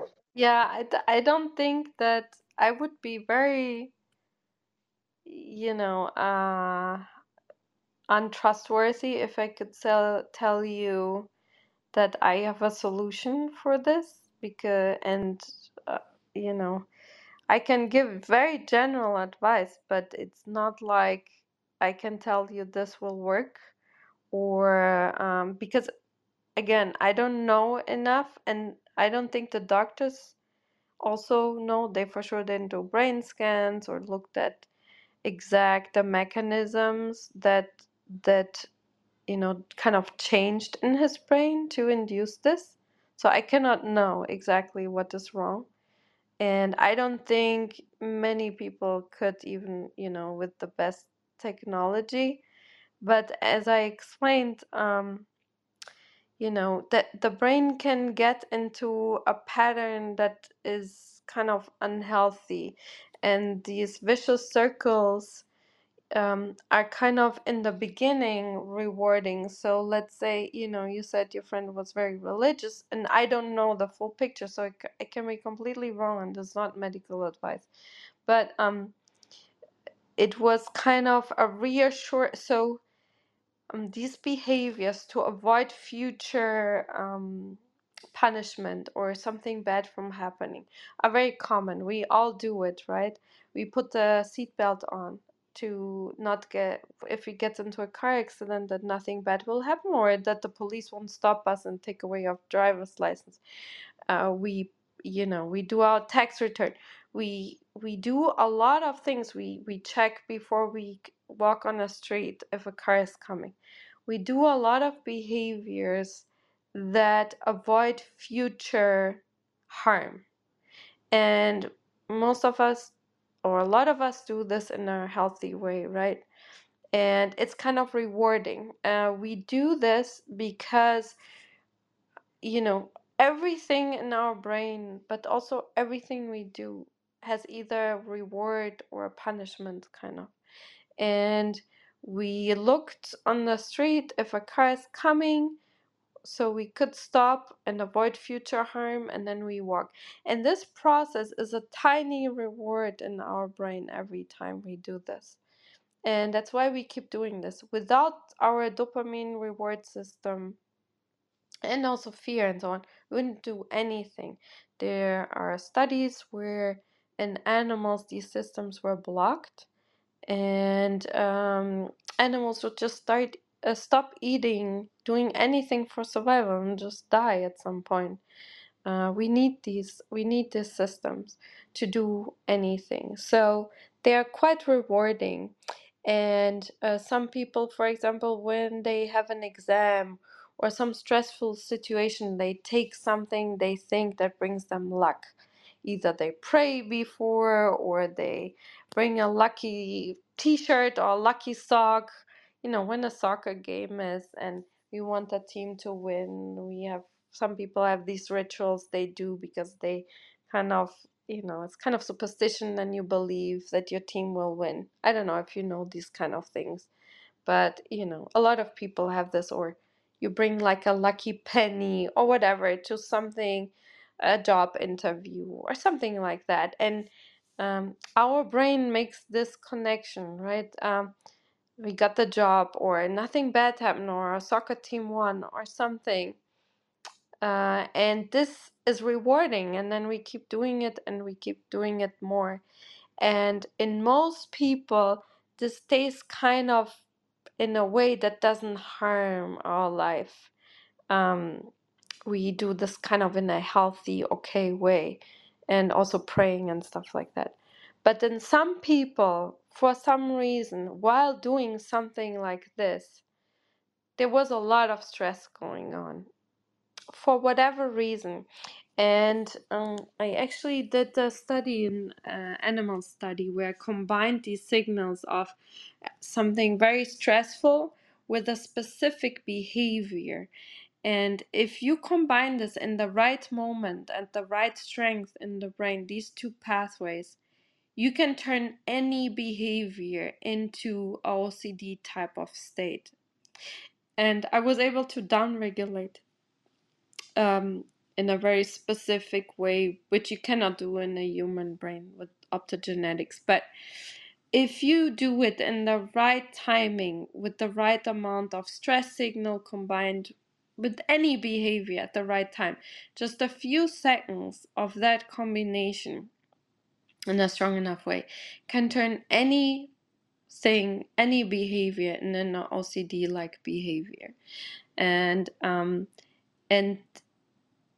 if that happens, if the stress then continues, it's really almost impossible for itself, the brain, to get out of this. So in theory, as far as the studies that I did in animals showed, that this can happen to anyone, if it's just the perfect storm, basically, for it. Um, so if a brain is stuck like that in this vicious circle, which is kind of, the brain is digging itself a hole deeper and deeper by continuing doing this avoidant rituals, and then nothing bad happens. So the brain thinks, okay, this worked again and again. So this movement and this behaviors get repeated more and more, and the brain always thinks there's a reward because nothing bad happens. So it becomes more rewarding and more bad thoughts come up, more stressful thoughts come up, and then the brain gets rewarded again for doing something, and then but nothing bad happens. So this is a very vicious circle. It's like digging itself a bigger and deeper hole, which many times by itself won't get, the brain can't dig itself out of. um, there are, um, as I said, there are drugs and electrical pulses stimulation that kind of can flatten the surface again a little bit to give the brain a chance to get out of this pattern. And these are things that induce random synaptic plasticity. So this vicious circle made very strong connections in the brain that overpower all other connections. And what these drugs do, or this electrical pulses and so on, do is to just make the brain have random connections again.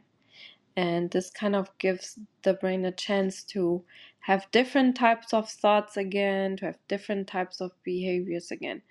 So now for using no drugs at all and no, nothing, no other treatment at all, uh, I don't know if it will help, but I would just, have a very healthy lifestyle, like sleeping enough, doing exercise. Like there has been a recent study showed that exercise can have an even better effect than going to therapy, and learning new things, like help the brain make new connections. Art, have as many various inputs and outputs as possible, so the brain gets a chance to kind of make new connections and make new types of thought patterns and so on. So have like a very diversified everyday life, like exercise, art, maybe learn a new language, something, things like that. And then sleep enough, like that is really important, and the least amount of stress. So things like to distress, mindful moments, meditation, and things like that. But I cannot assure you that this will help, because it can also have the effect that it just switches to a new ritual, doing meditation for 10 hours, doing exercise for 10 hours, because we have that also in OCD patients. They then start, hiking all day or going exercise, all day. So not let yourself do this. Have a plan of a day where you do 1 hour exercise, 1 hour art, 1 hour learn a new language, 1 hour this. So he doesn't get the chance to find a new pattern that he does too excessively. Don't just say, okay, do exercise, then he will do exercise until death. Basically, it's not even a joke. This happened to people. They and do so much exercise that their heart at some point stopped, because they didn't even take time to eat and hydrate. So we have to be very careful with these type of advices. So I'm not a medical doctor. I don't know him, so this is not medical advice. It's just very healthy lifestyles in general shouldn't hurt if done in the right amount. Doctor, your advice is huge, because we are in Africa, like we lack of like majors like that, like neuroscience. We don't have. Even one time I did my best, I researched, then I went to actually it was online, so I find someone who called himself like doctor cognitive behavior therapy, someone who is a therapist. Then I talked to him. He said that I'm the person who can treat the person who is dealing with OCD. I become so happy. Then I went to his page. Then I started to looking at his and stories. He said that once a time there was an old man. He was like in journey. Then he found an old man. He was praying. So before praying, they like do Muslims like they do oblation. It's a water that they wash their hands and face and you know and legs. No, the feet. Then before they pray. So he said he once he found an old man who is like 75 years old. He was doing this like for a long time. Then finally, what he did, it was a cold weather. It was so cold, the weather. He did like there was a place like a pool. He went inside the pool so that he went to make sure that he did it's called oblation. So then he talked to him and he told his story. Then he said, "Do that, ignore it. Then you can find it will mitigate. Then it will perish. It will finish. It will go in vain." So I talked to him. I got his number. I Snapchat. I know it was on WhatsApp. I sent to him messages. I told him, please, my friend is suffering with this OCD. It's not exactly the way you said it, but the old man. But it's like different. Like he switch off. It's the same actually. So he switch off the light, off on, off on. So he told me you just have 3 days for him. If he ignore it for 3 days, for example, if he, before he go to bed, switch off the light one time, then go to bed. Even if the bad idea come to his mind, it's automatic. So he said he must ignore it. Then he go to bed, then he sleep. He said just 3 days. After 3 days, he will be fine. So I told my friend, I told him, I got for you that. Actually, my friend, he's like 100%, he's normal. But these things made him life bad, make his life bad. So I told him, I got for you that this is an experienced man. He said he has a place for treating people with OCD. Even he has pages online. So I Snapchat, I chat him on WhatsApp, and he's told me that. Actually, he sent to me. It was I didn't chat him. It was a voice record. Then he repeated. He said, "Just give him 3 days. It will be enough." Then I talked to my friend. Actually, it's now 6 months ago. I talked to him. He said that I did. Then it didn't work for me. So what I mean is that don't like. I understand your job is like requires these things, but your advice can be a huge, because here we lack. Actually, in my city, the city I am, actually we have just one or two, I think, who is like specialized in this faculty.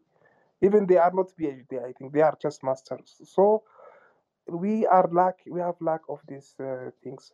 So and the I want to ask you, doctor, and sorry because I took many times, and I really appreciate it. You made my day, and so I want to ask you about the CP. It's called the cognitive behavior therapy. I read about it.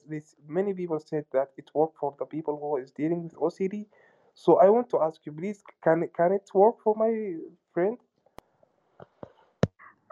Um, for some people it works, for others it doesn't. And my general advice is, you for sure should try it. But if it doesn't work, you shouldn't get desperate. That's always the risk, right? That when patients try a treatment type and then they start getting desperate and very depressed on top. So it just, it should not have that he shouldn't get this effect of getting very frustrated and depressed. So whatever, it can never harm to de-stress. And I think directly focusing on not thinking about something or trying not to do something will just increase the stress levels during those 3 days. And I don't think it's beneficial to do that directly because it's very stressful and releases more stress hormones and so on in the brain, which could possibly make things worse. So, an indirect way, as far as I see, but I don't know your friend and I don't know the exact situation, anything. But in general, doing things that de-stress the brain, like the person, should never hurt. So spend some time in nature or by the ocean if it's possible, go for a walk, but not excessively again, focus on something new, learning something new that he can focus on something. So I think generally speaking, to just try to learn something new and not stress about it, and maybe just even accept it, embrace it for a while, but still move on with life, do breathing exercises, learn something new, do some exercise, spend some time outside, get enough daylight, get enough sleep, hydration, have enough, nutrition, good nutrition. All these things I don't think can hurt. But directly giving the advice to directly try to not do and not think something. I don't know. Does anyone have the experience that it worked? Don't you think then more? Let's say you try to do a diet and you want to not think about food. Did anyone ever stop thinking about food and made that things easier? I don't know. For me, it never worked. So I don't know. But that's just what I think. And again, it's not medical advice. Now, as a subconscious mind, it doesn't differentiate between the self-talks if it's negative or positive, and it's a start to reprogram our brain towards what we say. So if we say to ourselves, I'm failing in this, I can't comprehend this, we actually uh, programming our brains to set up to this, unfortunately. And this is lots of research recommending that the self-talk as well, Katrina, and the neuroplasticity tips you just mentioned, the strategies, the sleep, the food, the water, the nutrition, it's all add up like building blocks to the neuroplasticity and rewiring our brain and set up the software to serve us. So can't applause more than I've been doing when I'm off mic. That be conscious what you say to yourself. So if you say I'm successful, it's not affirmation and it's not la la land, it's true. And there are lots of research. One of the most famous brain coaches in the world, Jim Quick, he is saying if you want actually to reprogram your brain cells to do something new, try to use a different hand. For example, when you brush your teeth every day, try to use the left hand instead of the right hand if you use your right hand. And this is by itself, by time, you regenerate new cells in your brain, and it will actually help in the neuroplasticity. So there are tips and hacks like this one, and many, many, many, many ones like what Katrina been mentioning can help us. And positive self-talk, it does work. It does work. It's actually changing genes. And by practice, someone in the well-being arena for the last few years, 10 years, and try to help people to go through hard times and disabilities, helping them by neuroplasticity. I'm saying it works, and it works every day. It may not show, it's like going to the gym. It doesn't show an instant improvement, but it does work. Thank you.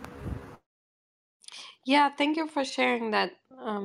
And yeah, another detail that comes to my mind based on what you said, Dr. Heidi, is there's this BBC podcast Discovery, and there was one about a treatment with hallucinogens for depression disorders and other mental health disorders. And something a patient said that was really striking to me was he had this experience that he could feel being connected to everything else, which really helped him. Then, also 3 months after that one time treatment, because since he felt connected with others, he could also connect to himself and feel empathy with himself. Uh, we keep saying that also in meditation, and so to be generous to yourself, to love yourself, and only then you can get better. And he said, he kept trying to think that, in therapy sessions and so on. But there in this experience, he really felt that, like empathy for himself and kind of, um, and then he could only get better. So after many years of very severe depression, he kind of could feel empathy for himself. And then he started getting better. So I think it will always help that, there are also meditations to visualize yourself, to give yourself a hug and tell yourself good things, like as if you would tell a good friend.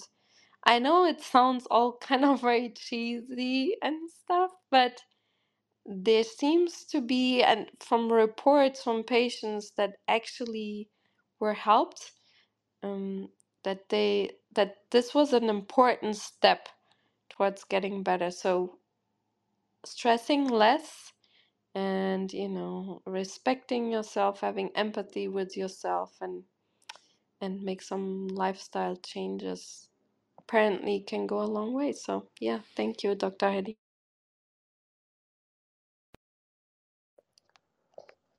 So, Dr. Katerina, you said learning new language and having less stress, and like this is tactics that my friend can use it to mitigate the these bad ideas coming and attacking his brain without his um, permission. So and Dr. Haide, she said neuroplasticity can help plasticity. So these three things. Yeah, Actually, yeah, and some Katrina exercise. being generous with us. She said the water, the sleep, the exercise, the meditation, the breathing, and all are proven by science. So I know that you listed them in 2 minutes, Katrina, but please highlight them again because it may be a life changing for people. Thank you. I'm sorry for interruption because I love what you're saying. Oh yeah, thank you, Dr. Heidi. Yeah, yeah, okay, let me, yeah. So, that this is again knowledge that people had for a long time, but science has been recently, showing with data and studies that these things can make a big difference over time. It's not like an overnight cure, but yeah, having enough sleep, finding ways to distress, having mindful moments. Not everyone likes to sit down and meditate, but for example, going for a walk and noticing, for example, beautiful things or just noticing things. These are mindful moments. Or maybe if you have to wait in line somewhere, uh, or sit somewhere for a time where you're kind of, they have nothing else to do. This happens, you stand in line at the grocery store or wherever you have these moments. Just point out every single detail you see in front of yourself and maybe look at it in a different way, in a different perspective. Maybe think about a story you could make with a everyday object, and you could even try to write it down. Um, these kind of mindful moments and doing these exercises, this mindful exercise, actually military people and different organizations like that use them now to help people. So having mindful moments, go for a walk, notice a lot of details, maybe see beauty, maybe pick up your phone and take pictures of a beautiful detail. So you're really conscious about the current moment and what you experience right now. It's a different type of meditation. Then exercise has been shown to help. really a lot, as much as, in the other group there was a group going into therapy, the other group that's the same amount of time exercise, and exercise helped just as much, if not even more. And then also giving the brain a chance to focus on something new, on new ideas. So learn a new language, some sort of new skill. Some people like a language, some people like to learn an instrument, some people like to, paint, learn how to paint, whatever is easier, accessible for you, or is more fun for you. Maybe learn how to dance, like ballroom dancing. If it's even in a social context, even better. And yeah, and then be generous with yourself. Don't think you're failing, you're a failure, you're doing bad things. Don't even label whatever disorder you have right now or thoughts he has. Try not to label them as something bad. Just don't label it. Just take it as a fact and don't stress about it. Don't label it, and get away from constantly thinking that you're doing something bad and so on. Just reteach yourself to be nice to yourself, like you would be to a friend. You would say, yeah, don't worry about it, it's not so bad, you will get better. And try to, like you would to be encouraging to a good friend, try to talk to yourself that way. So yeah, those are, I think. Dr. Heidi, if I forgot something, please add. No, you nailed it, Katrina.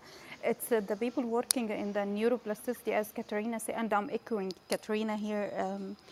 Those practices, we used to have it from experience, but science proving that it works, and it works on our brain circuits. And she listed many, many things. And the right way of doing everything, even drinking water.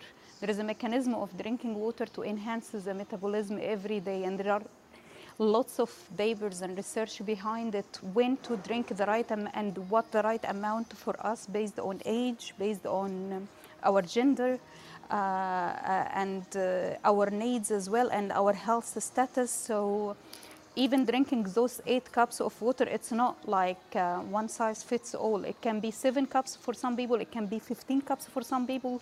It depends on our uh, image, like body image and health image. But they said that 8 cups of water, for example, it's enhancing the metabolism, enhancing the brain functions, the cells functions, and every single bit and detail Katerina mentioning, there is lots of science behind it. It deserves a room by itself.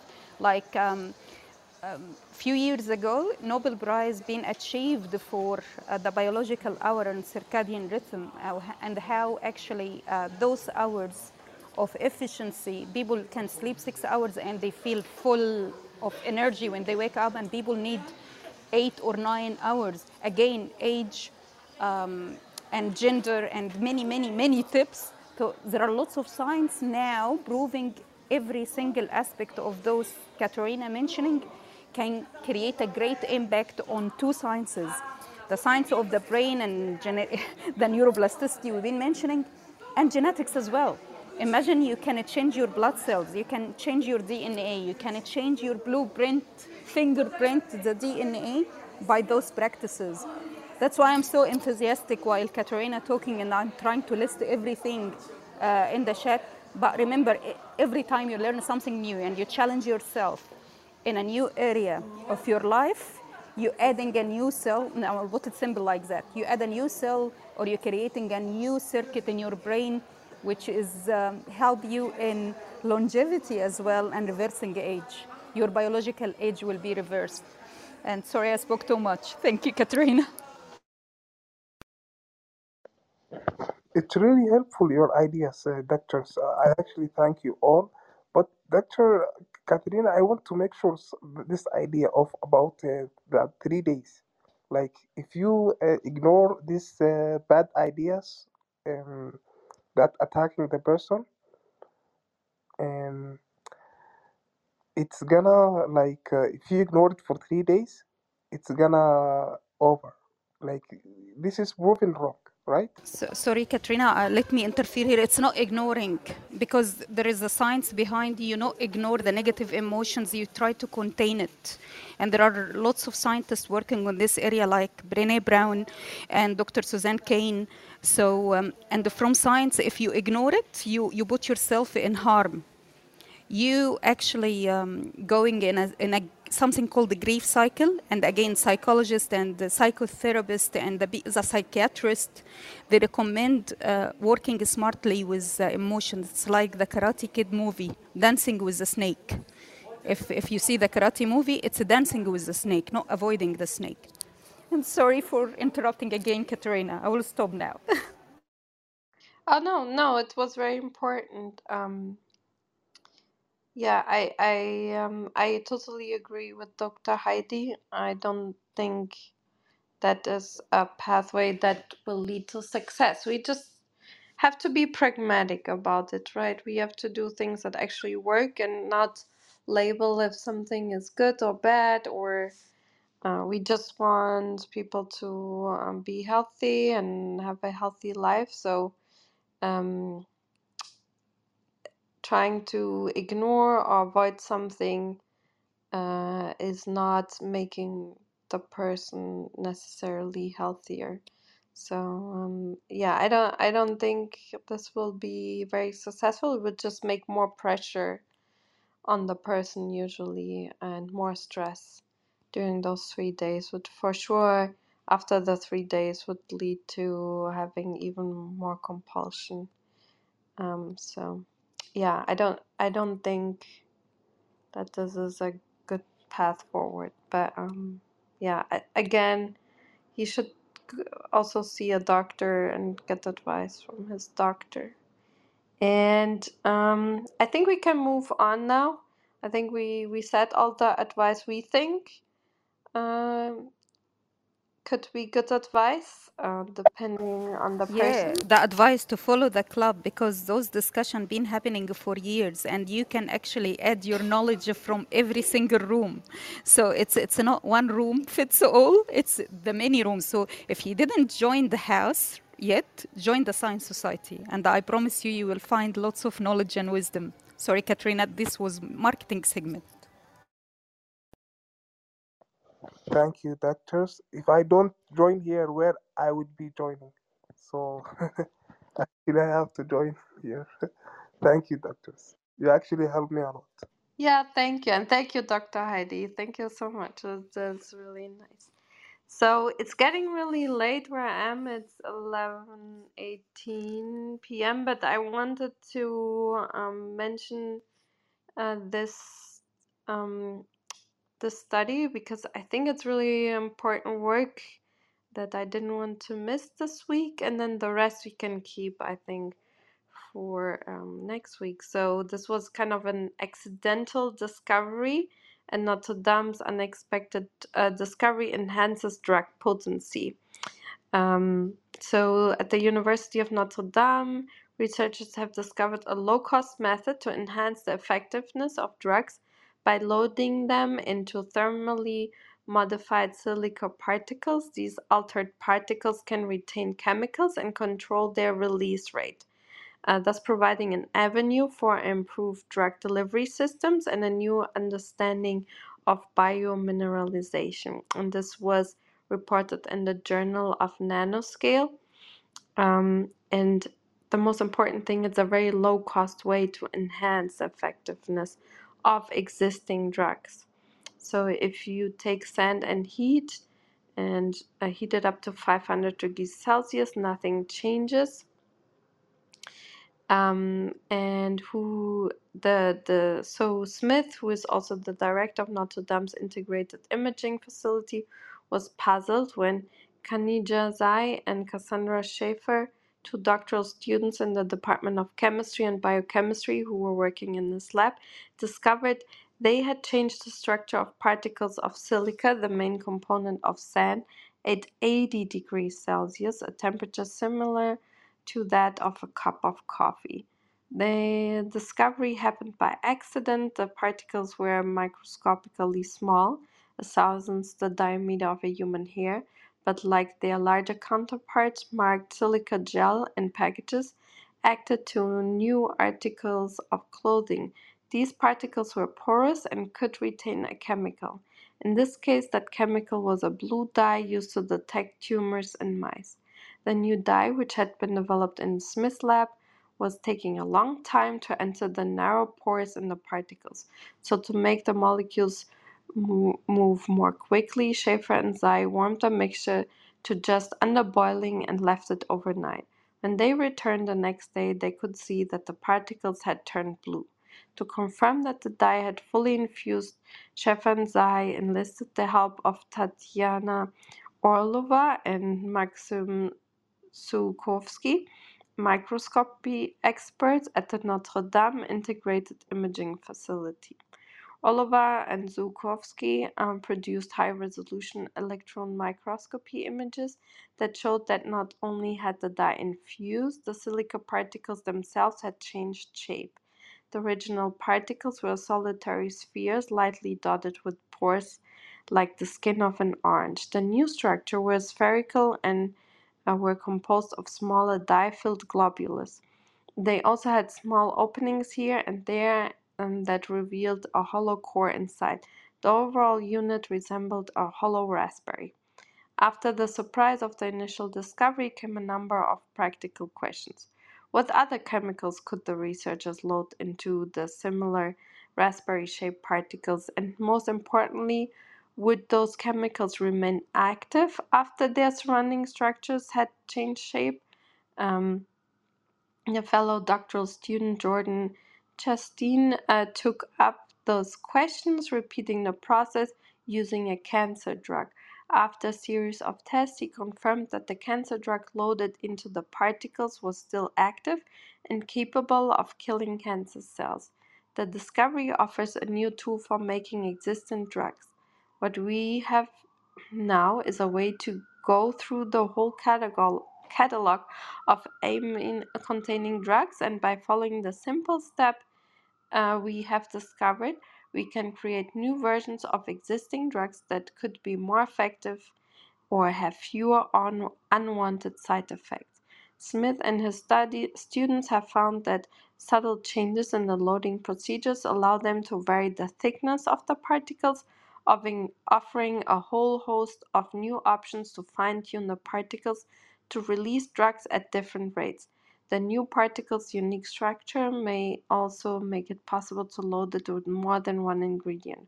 For example, a drug in the outer layer and the dye inside the raspberry to enhance researchers' abilities to observe the way drugs are released. In addition, the new particles, Smith said, also sheds light on a little understood biological phenomenon known as biomineralization. We have found that amine containing drugs have certain chemical attributes that speed up the degradation and reforming process in silica, and we think that it is similar to what goes on in nature. Um, the microorganisms that have the shells formed from silica have mechanisms that allow them to take sand and remodel it into their shells. And they clearly do it at relatively low temperature using organic molecules. What we have discovered is potentially some of the chemistry behind that process. So they will continue to innovate, and they are gaining inspiration from both nature and discoveries in the lab. The broad lesson here is that we can discover in the lab how natural processes work, and then we can use that knowledge and mimic those processes to design something completely new.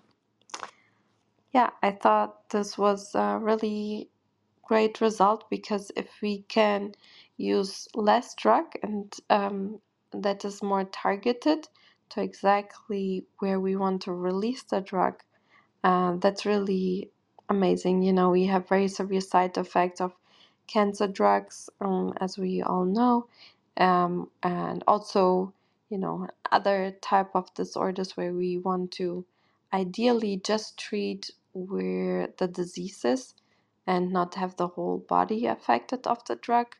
So I think, and additionally, this is a very cheap way to do it. A lot of different labs worked on nano delivery systems and so on, but they are very expensive and take a lot of elaborate steps to produce. So if this is cheap and hopefully also scalable, yeah, this would be really wonderful for a lot of patients in the future.